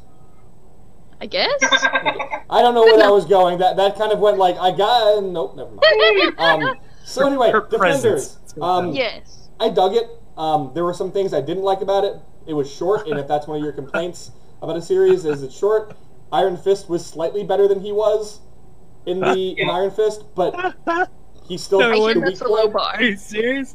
What? What's so funny is He was horrible. Yeah, He but was say, still just god awful. He was right. Uh, He went from and I like feel a like 0 to a 1 out of 100. So you know. And I hate to go like out of order, but the final scene, like, are you fucking serious? his stupid outfit. Are you fucking serious? No, him getting out. Like, are you serious? Yep. He's just like, oh my god, I hope he's in El Salvador or some just like, totally fucked place. Like, Minor spoilers. By the way, spoilers. But yeah, I do like that they actually had some chemistry between the characters. The kind of cool lighting tricks were nice. Did you see the meme that was just like Luke Cage, Daredevil, Jessica Jones, and then Rosario Dawson be like, the Defenders were awesome. Yeah, I read the article that was here is the things you need to know about Iron Fist so you don't have to watch it Yep. before you watch the So my Defenders, wife is so- going through Iron Fist right now, slowly, and she's like, the first 2 episodes, she's like, oh, this is so cool. I'm like, wait for it, and she's like, Isn't it? what do you mean? I'm like, just wait for it, and like 2 episodes later, she's like, he's a whiny bitch. No It life really is. I like that, like, Luke Cage at one point just, like, I'm gonna use it, I don't know, black splains him. Like, he's just like, dude, check your privilege. Get the fuck out. And he's like, what do you mean? And we're like, he tries some, like, wonky, like, kung fu, like, wisdom, and Luke Cage is just like, stop. No. No. And I think, like, the people who are writing just kind of knew it and were like, just stop. Go away, please. Okay, I don't know. Some of that the plot felt really heavy-handed too. You know what I learned recently? Hmm. Do you remember the dude who was the drunken master in Iron Fist? yes. The best fight scene in that series. Yes. He was going to be Iron Fist. Oh. And he had charisma. What? He had character. He had Well, hold on. kung fu skills. They could saw still that. make him into. They could make him into Randall, I the guy really who was hope Iron they fucking, Fist just before Danny Rand. I know, but I just hope they make him into It's dope something. because he's like totally a heroin addict. because he found out that he can use drugs to suppress the Iron Fist and like hide from all the enemies, and so that he's just like been doping up since like 1950. Oh, it's so good. The run of it is so fucking good. That's when they introduced the other Eternal cities, and like Fat Cobra and fucking the Hero of Orphans and Lady of Spiders. Oh my god. By the way, you know that was supposed to be Sister of Spiders in the fucking Kung Fu tournament thing, right? Why did they make it Lady of Spiders? But they called her the Sister of Spiders, and it's like... Oh, is that a proper name, Sister? That's what that's what I think they called in the MCU, but that's who it's supposed to be. And I'm like, that's not her. Don't fuck with me. Come on. Oh, they had in the Iron Fist series? This is the same one. Yeah, I don't know. I was disappointed they used her, frankly. Yeah. Because, I mean, like, I understand because the old Chinese gangster lady is the grandmother. I get that. But, like, Where's Davos? Where's that at? So, here's the weird thing. They have, like, the purple name? Iron Fist is what I'm talking about. The Steel Serpent. Like, so they have, what's her name? Sigourney Weaver in the series, and she has some good screen presence. Yeah. But the problem is, she's a useless character who's, you know, that the show don't tell thing. They kind of dick that up. They're like, she's super smart and plans everything out, Batman style, like 30 moves ahead. And minor spoiler, she's an immortal, and so she has like hundreds of years of like connections and doing all this shit. And she constantly gets her plans ruined by like random things. She'll just be like, she's like. Literally, right after she's like, trust me, I got this great plan. Her head gets cut off unexpectedly. And I'm just like, best planner in the world. That feels a lot like the Cassandra curse, you know, where it's like, oh yeah, you can totally see the future, but no one will believe you. Oh yeah, you can totally make these really great plans, but like, stupid shit will happen. Well, the other thing is, they kind of hinge the series on the two people that, like, no one were not the strongest points. Like, instead of like, who were the two breakout stars? Well, I mean, you have Daredevil kind of like in the numbers, but Luke Cage and Jessica Jones were kind of like the heavy hitters in terms of like performance, but they gave most of the series to Iron Fist and Elektra. Oh yeah, that was a bad choice.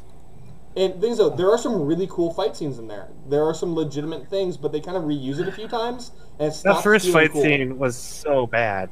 Like, where they're in the sewers or whatever, like, that was just fucking terrible. Everything about it was bad. It was like, instead of making Eraserhead, David Lynch decided to do a martial arts movie. That's how bad it was. Like, I couldn't... Well, they just brought it over as deleted footage from Iron Fist and put it in the Defenders to start. I mean, it might as well be that. They kind of stick with the hand, and they somehow... I don't know how Netflix managed to do this, but they managed to make a death ninja cult, like Mystic Death Ninjas. They were so fucking cool in Daredevil, and yeah, they were definitely like nearly as fucking cool. The other thing is they have this weird thing where like some fight scenes they'll just be like, you know what? No one's using guns here. No one needs to use guns. And then the next fight scene, they're like, guns everywhere! And you're like, oh, because Luke Cage walked in, and they can actually have a person. I'm like... Not Kevin, enough. what were you saying? Yeah, what were you saying? Yeah, sorry.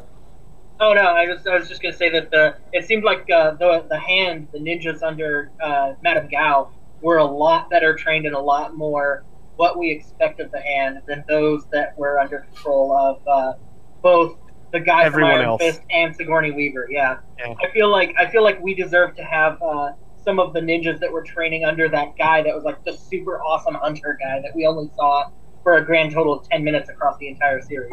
Yep. He was awesome. He was dope. I still remember that fight. He like drops from the ceiling. He's been holding his heartbeat. Like, that was great. Yeah, that was cool, great. And then you didn't see it. Yeah. But say the whole thing is like... No, so a lot of the dialogue felt forced, right? Like, I liked it. Part of the thing that, for the most part, but like a lot of Jessica Jones' lines just were flat for me, which was weird because that was one of the reasons that made her series so good. Because her line delivery was awesome and her dialogue was great. Well, one of the things I feel like is that Jessica, like as a character, if you were to just like take a scene like and just like put it in the void, her scenes, if you watch them, she has that same flat affect on a lot of things, but when she's playing off someone else, it works a lot better. Because a lot of times it's, I'm pissed, I'm angry, I'm pissed, I'm angry, I'm snarky. And then it's like, and it works okay, but in a larger context, when she's something to work with, like when she's working with Luke Cage, it's great. Mhm. But when she tries talking with like Charlie Cox, or who's still the least interesting character in his own series, It and still that- felt awkward, man. Like I mean, there liked it was overall. I had a fucking blast while doing it. it was I hit or enjoyed it. miss, and not like the 900 average I was used to. It Yeah. was not. I'll give it a B plus. It wasn't like A plus for me, but I enjoyed the shit out of it. I gotta tell you, I still did. It took a little while to pick up pace too. It was a little weird. It did, and And at the end, the pace was just like frantic. I really hope that they have like phase 2, as it were, is more go do something crazy. You know what I mean? Like show us Go to Kunlun. Kunlun. Like Yeah. go fucking. I know you have a lesser budget, but like toss Daredevil into like that's what I was thinking too. I was thinking like a South American country. Toss him somewhere fucking weird, you know. That's, The cool thing. What is, I'm worried about is I've heard that season 2 for Jessica Jones, that was supposed to come out like eventually after the Defenders, the 1st season. Anyway, Yep. right? Yeah, they're So just what I'm cutting worried it. about is I hear that there's like flashbacks to the whole like Killbane, Purple Man part of Yep. her life. Yep. And I feel like, and I haven't seen it, so I can't judge it, but I feel like that's overall just going to make the catharsis of the first season Yep. kind of weaker. Mhm. Because like as someone who has like dealt with like physical and emotional domestic abuse, like watching her murder the fuck out of him at the end was amazing. And, I think- And there was just all that like relief that made all of like the stress and ickiness of the past couple episodes worth it. And to like have flashbacks, it's like no, we have put that to bed. Go do something else. There's trauma elsewhere. At least make a new trauma. yeah. hopefully they'll like do a good job of tying it to things that are important to the plot, right? It's Yeah. not just like have trauma. It's like Yeah. have trauma and a clue. You know. Have trauma will travel. I'm holding out hope that what they decide to do with it is to just make it more of a more like a background thing, right? So we know that she's still experiencing that trauma, and so is her friend, who they said we were going to see him having those shocks with Kilgrave like she used to in season 1. We'll see. So one thing I gotta tell you right now, and I know people are. I posted on this on Facebook. People are violently disagreeing with me over it, but so I saw the Punisher trailer, and I am Talk not about- interested. Oh, Same. I don't watch trailers, Well, so but I would definitely watch it when it comes out because I fucking love the Punisher. Well, here's the problem, right? Punisher in the comics is great when he specifically, or I won't say specifically, because there's some really good plot lines with him, but particularly Beats up when, the Hulk. What? He beats the Hulk. Okay, no, that's actually what I'm talking about. Is when he's compared, when he's the normal dude with a bunch of, he's the murderer All with a anti-heroes shotgun. do better with a foil. That's just Yeah, how exactly. it When works. he has his superhero foil is what I'm saying. Yes. When it's just Frank Castle, crazy dude with gun running around with a skull shirt, capping gangbangers and PMCs, it's not as interesting as Punisher versus Wolverine. You know, like, that's kind of cool to be like, I'm murder hobo with a shotgun Batman. And I'm like, cool, with a sense of justice even. Like a very dark one, but yeah, black and white justice, murder hobo with a shotgun dude is cool. Like, I dig that. Like, his role in Civil War was a lot of fun, the comics. Yeah, dude. I mean, I don't know. I like the Punisher a lot. Like, Well, here's the thing. The problem is the Ugh. trailer shows no fantastic elements. It just looks like him shooting a bunch of, like, vaguely paramilitary dudes. see, this doesn't sound bad to me. But see, the Like, problem is I feel like I need something like... Like, It's a superhero What series. What's the bothers goddamn me about superheroes? that is that you're saying he only shoots them. That's what bothers me about that. I don't know. want to I hear don't know if about he him only shoots stringing them. them I- up a he beats piano them up. He wire gets and like action. that's If you- one of the cool things about him is where he takes like there's like a vengeance to it, and a lot of the deaths he inflicts people are fucking weird and really neat. It You just know, feels, like it just feels like it's going to be like an action movie that would be like a mediocre action movie Mhm. that'll be stretched out over 12 episodes. Instead of being We'll like, see. check it out, he's fighting fucking, I don't know, the Juggernaut. so, You know, like if Oh. he's just fighting something like cool, get some cool villains and like crazy death scenes and whatever, I am so down for that. But it just looked like a really boring 12 episode action series. I'm just like, please do something creative with this. Just don't make this like you have a good actor, have him do some cool stuff. don't just throw him up against a bunch of like generic baddies. Speaking of pissing people off and women, I released the first of the Warhammer 40k D&D 5e hack, and in it specifically, I'm like, if any of you want to play a Lady Space Marine, play a fucking Lady Space Marine. I will give you extra stuff. And on Facebook, I had a couple guys who got pissy with me, and I actually dealt with them. And by the end of it, they were like, "Oh yeah, it is kind of shitty that like the superhumans are always depicted as males." I was like, "Yeah." Imagine trying to get your daughter to get interested in this, and you have to be like, "Oh no, the coolest stuff is in the boys only club." Like, fuck you. Yeah, but on well, it's Reddit, kind of like when ladies could only have a 16th strength in old school D&D. It's like, what attracted me to D&D was the phrase that said, "Women are no less like strong than men," and I'm like, I like this game. And so I'm a big part of the Warhammer fan community. Oh, my corgi. they were like, "Oh, the sisters of battle," and I was like, "Oh, great! So like, she can be silent. That's great. That's what I want to teach my kid." Yeah. Like, but you can be powerful by accepting silence in society. So, like, that's awful. Why I did know. they do I mean, that? they're cool. I like the sororitas and stuff, but like, that's not a great value to be taught. It's not for everyone either. No. So, like I said, I'm part of the Warhammer like fan community. They have a big wiki. I contribute a lot to it.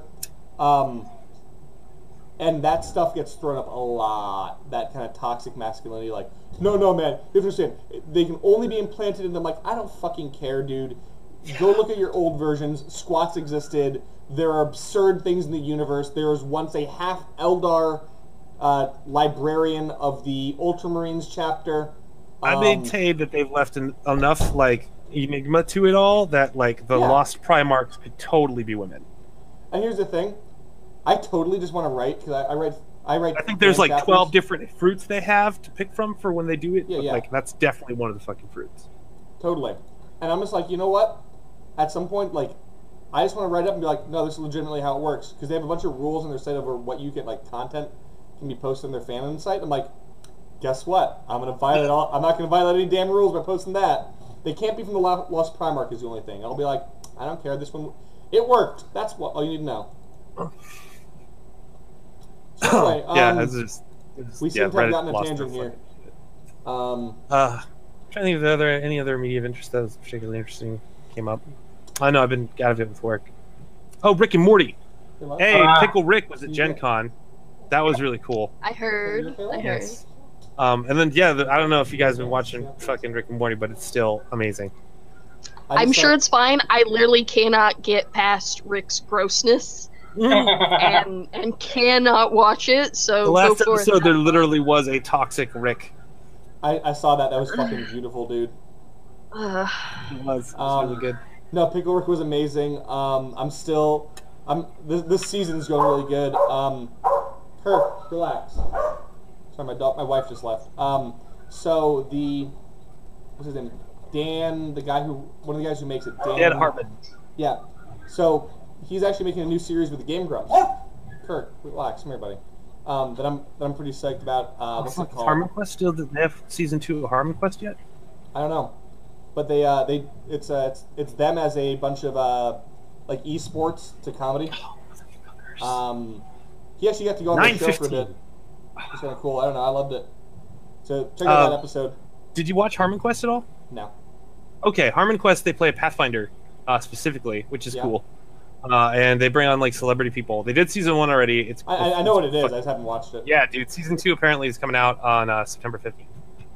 Cool. All right, so let's jump into the Kickstarters. Yes. So. All right, I think Keith listed Seven Seraphs. Talk it up, man. Yeah. Some of us are somewhat involved in this, just so. I imagine that he has already started putting you to work, right? Yeah. Kevin?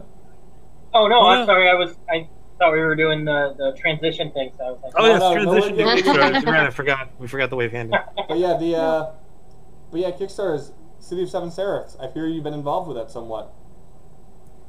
So I am not involved with it, unfortunately, personally. However, I did back it, and it is a wonderful project. Yeah, well, yep, no, that's true. I backed it. So it's being run by Kristen Swords, Yep. And, We've done this. So me and Savannah are actually working on it. So we pitched it a few times. Oh, very nice. Okay. Yeah. What about it do you think is coolest? It's this like it's not necessarily a campaign capstone thing, but that's what I think is coolest about it. Sort of like Sigil. It's where you go after you're done reaching 18th level and shit. Although he said that you can play like the whole thing from first level and onward. So yeah, you can. Yeah. What about it is most intriguing to you? Oh, so far I've enjoyed watching all of the things that Kristen posts about, like the secrets being revealed and the puzzles that people have been solving and stuff. I haven't found any myself, so I have no idea how to even start. But I've enjoyed seeing what they have done, and certainly I do hope that the campaign finishes and gets funded here in the next 10 days or so that it's being up for. Oh, it's definitely gonna fund. Oh, yeah, they're gonna yeah. fund after the I first one. funded at the print level because I'm terrible about wanting all the prints because the artwork is amazing. Mm-hmm. It really is so far. I'm really excited. I haven't seen the artwork for the stuff I wrote, and I'm really looking forward to it because I specifically made Pon Pon Academia have a crest of purple or of pink and gold, and it's run by gnomes, so even better. Very I nice. like it. Okay, buddy. Well, cool. Yeah, But yeah, from what I definitely- hear, you can do low level stuff. You and your players just have to be cognizant that not all of the city is at your level. Yeah. Fun fact, the Temple of Coins will accept your presence at any level, provided you have something to bargain with. And let me assure you that trading away your soul is a quick, painless operation, and once it's over, you won't feel a thing. What's the line from that first episode of Futurama? Lungs come out today. Gills come in Tuesday. Yep. So, Alright. let's see. Yeah. Check out the link in the next one Kickstarter is or in the description. Untamed Untamed Bestiary. Bestiary. I haven't heard of this one. Yeah, so Crystal Sully, the person that we were going to have on this week, but wires got crossed, is currently in the middle of funding several times over the Untamed Jesus. Bestiary, which... Yeah, no, she was aiming for 7,000, they were at... 500, they're at 45,000. Yep, she's and killing I hope they make the next 10,000. She's going to be at Dragon Con shilling, so I hope they make the next 10,000, because if they hit 55,000, you get an option to upgrade your book so that you get a blacklight pin, and your copy of the book will come with like blacklight sensitive ink that shows the skeletons of the creatures. That looks so cool. I'm looking that over. That's so cool. Yeah, no, it's just like insanely neat. So what is this called? The Untamed Bestiary. Untamed Bestiary. I'll be looking that up. Yep, Crystal does a lot of monster dragon themed things, so she put a lot of them together. They've unlocked a stat book now. Like, they've had to scramble for stretch goals because, you know, Crystal's like, I didn't think that we'd even fund, and like within the first day, they'd blown through everything. That's pretty cool. So, Crystal's awesome. You should definitely check out the Untamed Bestiary. Oh, and it's for 5th edition. And there's a picture Ah. of her playing with asses. She's drawing and she's surrounded by donkeys. No, I don't think that's yeah. it. Savannah's like, what are you talking about? Yeah, Sorry like about not that. computing. Yep, I no, apologize. drawing the donkeys. Board game. My mortal enemy.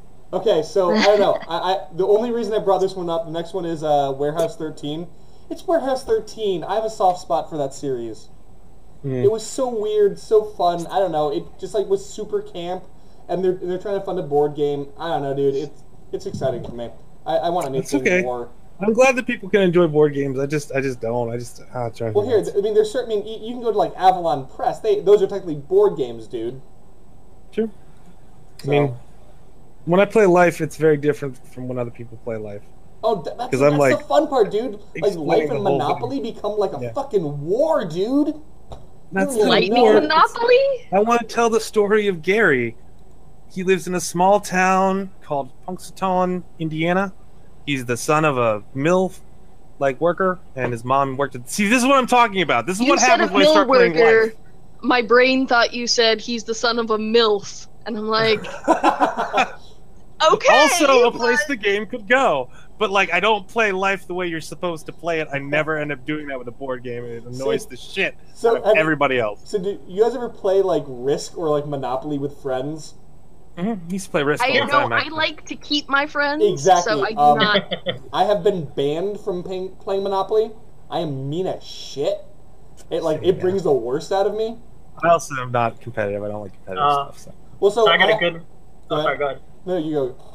Oh, I was going to say, speaking of Monopoly, and I didn't want to stop you from telling your story. I just 1 year for April Fool's Day, I always try to make an April Fool's game, and I ran my group through an entire game that they didn't realize until the end was actually Monopoly that we were playing.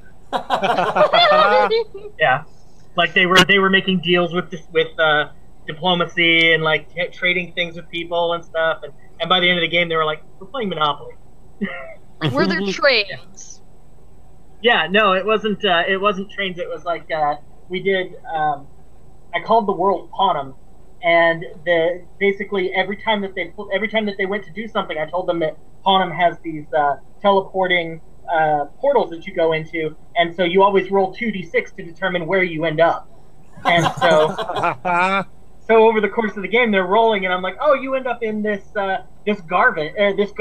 And this guy approaches you, and he's like, oh, I'm trying to get this garden to stay alive, but people want to destroy it, and I just need you to help me kind of back it up and everything, if you would. And they're like, well, what's it going to cost us to do that? And he's like, oh, I don't know, like 250 gold or so, something like that. And, yeah, and it was great. So, so somebody bought it, and then later on they came by, and he's like, I'll tell you what, I'll share you some of the profits as people stop by. And so somebody else ends up there, and he's like, so we're taking donations. And the next time he's like, "Oh, well, here's your share of your profits that you got from that." Beautiful. Yes. So, there was a game. So you guys probably have this problem too, where it's like you get invited to a game night with your group of local non-designer friends, and you're like, "I can't." Board games have their place. Board games have their place. I wouldn't say board games don't have their place. They do. They do. So there's this time I go to this game, and one of the it was with designers, with like a design professor I had, and he was like, I want you to play test this game. And it's like American Megafauna or something, which is like, you play as a species, and your goal is to evolve and go and grow. And each region can have two different, one carnivore and one herbivore. And you don't like lose herbivores, just like population and control. And if your creatures are bigger in size, they get to do things. Well, I chose the mammals who could be carnivores and omnivores. Otherwise, everyone else had to choose one or the other. So I decided to feed them myself. It'd be like if, I don't know, like monkeys were herbivores and humans were carnivores and only ate monkeys. And I took over the entire world and destroyed everything by my cannibalistic, hybridizing, like could breed with each other species. And the professor's just like, what are you doing? I'm like, taking over the game. We're like, oh shit, we're supposed to have fun. Oh shit. So it was one of those, like, I don't play that way when I play with my friends. I'm like, yeah, I'll roll 2d6. Give me your fucking boardwalk. I'll pay you all your goddamn my money, and then I'll make you my bitch. And I'm like, nope, gotta turn that off. Can't play that game. Can't win the game. Just have to play the game. Have to enjoy the game. Yeah, that is hard to do. So what's the last one on here? Red Shirts, which is probably going to end before this gets on YouTube. We talked about this one before, didn't we? We have talked about it before. Cool. It's well overfunded there in their last 45 hours. I like the idea. It's a good. It sounds like it would work well with Alien Party Bus. It very much which is why will. I brought up. Yeah, and I'm totally comedy psyched that we adventure had the same path for kind of Starfinder is what we're talking about. Yeah, I just ran it through the screen. Yeah, it's a great little like Futurama-esque like Hitchhiker's Guide kind of thing. I like that. The Terrible Tacos is mission 1. Love it. And the Pirate Bonanza is mission 3. That's excellent. I like it. Yeah. So that's it for Kickstarters for me. I think. I don't know. It. Like I said, I've been head down working. So yeah, Kevin, guess what? Yeah. Your chance. Floor is yours. What do you want to talk about, buddy? Oh goodness. All right. So how much time do I have so I know what I can start getting into?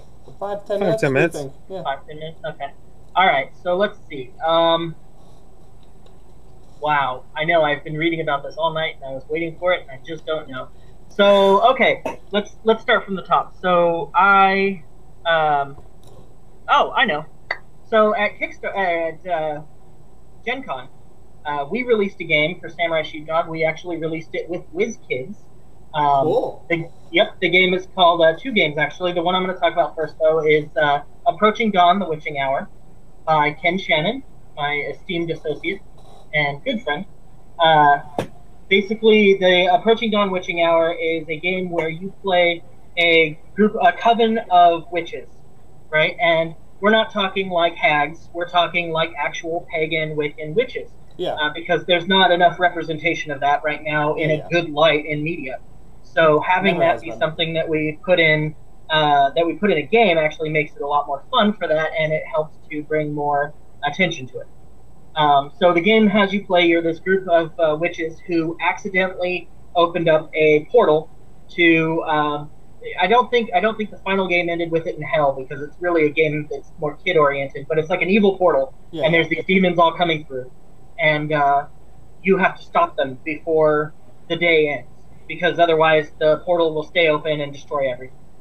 And so the game actually plays really fun, because what it is you have your powers that you have, and in order to invoke your powers, you can use light magic or dark magic.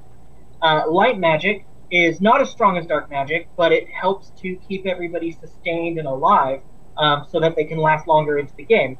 Dark magic is power, like you just but it's at a cost. The person usually next to you ends up taking extra dark magic on them, which means that they get closer to death as they play. And so it's a balancing act of you trying to keep everybody alive, because if anybody dies, the circle breaks and the game ends. And so you have to make that decision as, okay, well, I gave my friend a bunch of dark magic last turn, and we haven't had anybody use white magic to remove it, so I'm going to try and take it a little bit easier this turn. Things like that. It plays over, I want to say it's 12 rounds. Basically, it acts like a clock, right? So there's like a little clock timer that you move one turn around every time somebody goes and finishes their turns. Yeah. And there's different scenarios. So the game itself comes with several scenarios that you can actually play from the start. And they had one special scenario that they released with Gen Con that allowed you to play as ancient witches that had come before you, that are actually trying to break out of the portal to get back into the real world. So the game's a lot of fun. We got a chance. I actually went with Ken last year, and we pitched it to a bunch of people. Actually, no, it wasn't last year. It was the year before. But we pitched it to a whole bunch of people at this speed dating thing at Gen Con, where they pair you off with group designers, and they're like, oh, we like your game, or this is why we really don't like it, and then they move on to the next one. And WizKids ended up picking it up, so it's actually going to be released around October, pretty much near Halloween, and it'll be available anywhere that WizKids can sell games. I think Target's one of them, and then a bunch of others plus online. So Awesome. yeah, great game. So the other game was, and I'm not unfortunately as familiar with this one, but it was called Tournament at Camelot. Mm-hmm. And the gist of this game is it's a trick-taking game. Where you basically you're at this tournament and you're competing against your friends to try to see who can win based on the things that they do that are all like Arthurian legends and stuff like that. Again, sorry, I'm not too familiar with that one, but it's I've been told that is a really fun game, and a lot of the people that have reviewed it so far seem to like it. So they sold out of Tournament at Camelot, and they almost sold out of The Witching Hour while they were at Gen Con. So, wow. Oh yeah, very happy. Ken is super excited about it. We all are. And so there's those. Let's see, we've got Hal. Hal Greenberg is our other friend that we work with, actually. We're all partners. I have drank and ate with that man, so I understand. Yes, and Hal is a great person to hang out with, especially. Mm-hmm. But so Hal Greenberg handles all of our novel writing and stuff like that we do for Samurai Sheepdog. And right now, he and I were talking about just recently we're going to do we're looking into setting up Kickstarters for not only The Awakened 3, the third book in our Awakened series that we have, but also a book called The Isle of Bones, which The Isle of Bones it's still set in the world of the Awakened. And just as a brief summary, in the world of the Awakened, humans at the age of 19 gain superpowers. They don't always gain them, but sometimes they do, and sometimes when they do, they're in an area that people don't like that particular thing. So they might get persecuted or captured, or they might be celebrated, like, oh my god, this person can help raise crops, stuff like that. They can also get an animal companion that'll show up, and that animal companion is your awakened companion. You have what's called mind speak.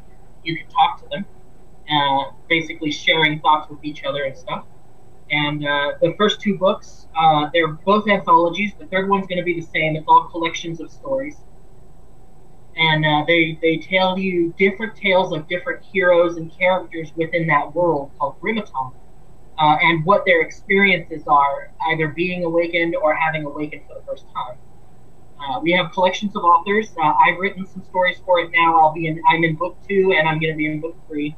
We have stories from Ed Greenwood, Darren Drader, Kevin Colt, Monica, and the Marlows. The Marlows, yeah. We saw that one. It was a good one. We heard about it, speaking about it. Jolly Johnson, Ty Johnston, Rice Smith, and I'm sorry if anybody's watching this. I apologize if I didn't remember you. But we have a lot of them, and certainly if you look up The Awakened by Hal Greenberg on Google or on Amazon, you will certainly find it and the list of authors there. But that said, so we're looking into Kickstarters for The Isle of Bones, and The Isle of Bones is basically another continent in the same world where actual fantasy races live. So the main story for The Awakened focuses only on humans, and that was done very specifically because we wanted the focus to be on the humans and the magic around them. So the fantasy races are on this other island called the Isle of Bones, where you get elves and dwarves and orcs and stuff like that. They're dealing with their own set of problems when they come of age and become awakened. And that will ultimately lead into the Awakened RPG, which we are working on. And I'm going to be working with Charles Clemens, and I do believe we have spoken with, but I don't know if we've gotten confirmation that Ed Greenwood would be doing the forward for that.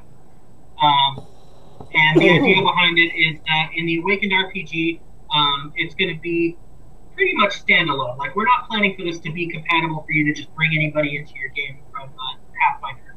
But within the world of the Awakened, you can actually play an Awakened character, or you can play one of the characters that isn't awakened, but has to deal with them and learn how to interact with them, things of that nature.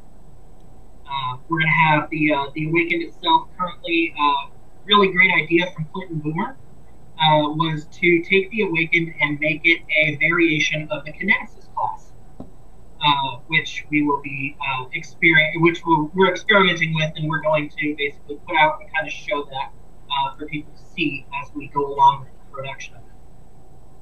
So, all right. Yeah. Well, this sounds like you have a lot on your plate, man. Yeah, no, the Kickstarter is going to be a lot of fun whenever we get around to it, and then the RPG, once we actually start putting things together with it, is going to be pretty interesting. I'm looking forward to it. Well, I'm sure we'll talk about it in the show. Okay. Yes. But yeah, anyway, thanks for coming on, man. It's a lot Yeah, of fun. no, thanks for having me. I mean, I really appreciate it. This was a lot of fun. Yeah, that's good. Mike, we got any closing words here? I don't think any Moonshine this week because my wife's standing here with her arms crossed. Yeah, we went one time. I was looking at that game too. That's all right. Yeah. I did have a closing thought about Gen Con. The industry's growing really fast. It is. Like, we grew from 1.1 to 1.4 billion in the last year, which is like 30%. Mm-hmm. And the licensing, man, there was so much licensed stuff at Gen Con. Mm-hmm. Like, there's normally you see some licensing, but it was a fucking ton of it this time. Yeah, I don't know. There was something that we ended up talking about, like, in the after Gen Con dinner, like, right before driving home. Like, man, like, fucking everybody's getting licenses. It's crazy. Yeah. Like, the licensing of intellectual property. So it's like Street Fighter and Capcom and fucking Lord of the Rings, everything. And Oh, yeah. yeah. Bob Ross. Yeah, even Bob freaking Ross. Yeah, that's what I'm saying. Yeah. Although technically his is public domain, isn't he? No, he's not public domain. He can't be public domain. Wasn't he on PBS? He was. Does that make him public domain? Oh shit, I don't know. That's a weird one. No. I think it. PBS, I don't think it's a it public does. broadcasting system. That doesn't Because you mean can't it just is. like make Sesame Street stuff and sell it. But Sesame Street isn't actually public domain. Oh shit, I don't know. Bob Ross might be public domain. I don't know. But say, I'm I really feel up on like that somebody stuff. would have jumped on a Bob Ross thing if it had been. Yeah, I don't. It isn't. It sounds like somebody did jump on a Bob. Well, this will Hey, require. man, I don't know how. That phrasing you got pretty weird there. Mm. All right, but yeah, next week. Do we know who is on next week? Do we have any idea? I figured on swapping with Crystal. Okay, that's great. So If we come can do next that, I'd week love it. to watch Crystal Sully on the show, and we'll talk about the Caveat: in theory, cannot guarantee, but probably. Yeah. Can totally guarantee 20% of the We time. will try. Every time. Also, we're going to be on Thursday next week. Oh, so by the way, I looked it up. You can indeed. His show, The Joy of Painting, specifically is public domain. He, Yeah. as a character, That must be why it's all on YouTube. Yeah, it's also streams on Twitch every now and then, actually, weirdly enough. But yeah, he himself is not public domain, weirdly, but if you do something from his show, you could. Yeah, his it's character weird, on the but- show would be public domain. Yeah, that's what I was thinking. Because if it was completely and totally funded by public broadcasting, then it's public domain because that's public Awesome. money. Awesome. But Sesame Street is made by like a specific puppet house that makes money off merchandising and stuff, and sells or licenses rather Sesame Street for a very like low amount of money to the public. There we go. All right, guys. So, yeah, guys, thanks for joining us. We'll Yes. see you again next week. Thursday at 7:30 or something. I think something like that. Yeah. Well, yeah, it'll be 3 hours beyond. So it'll be an hour. Yeah, it'll be moving an hour, I think. Oh, so 8? Well, What? we'll talk. Look about it. on the page. We will say when it is. But Thursday. All right, guys. Have a nice night.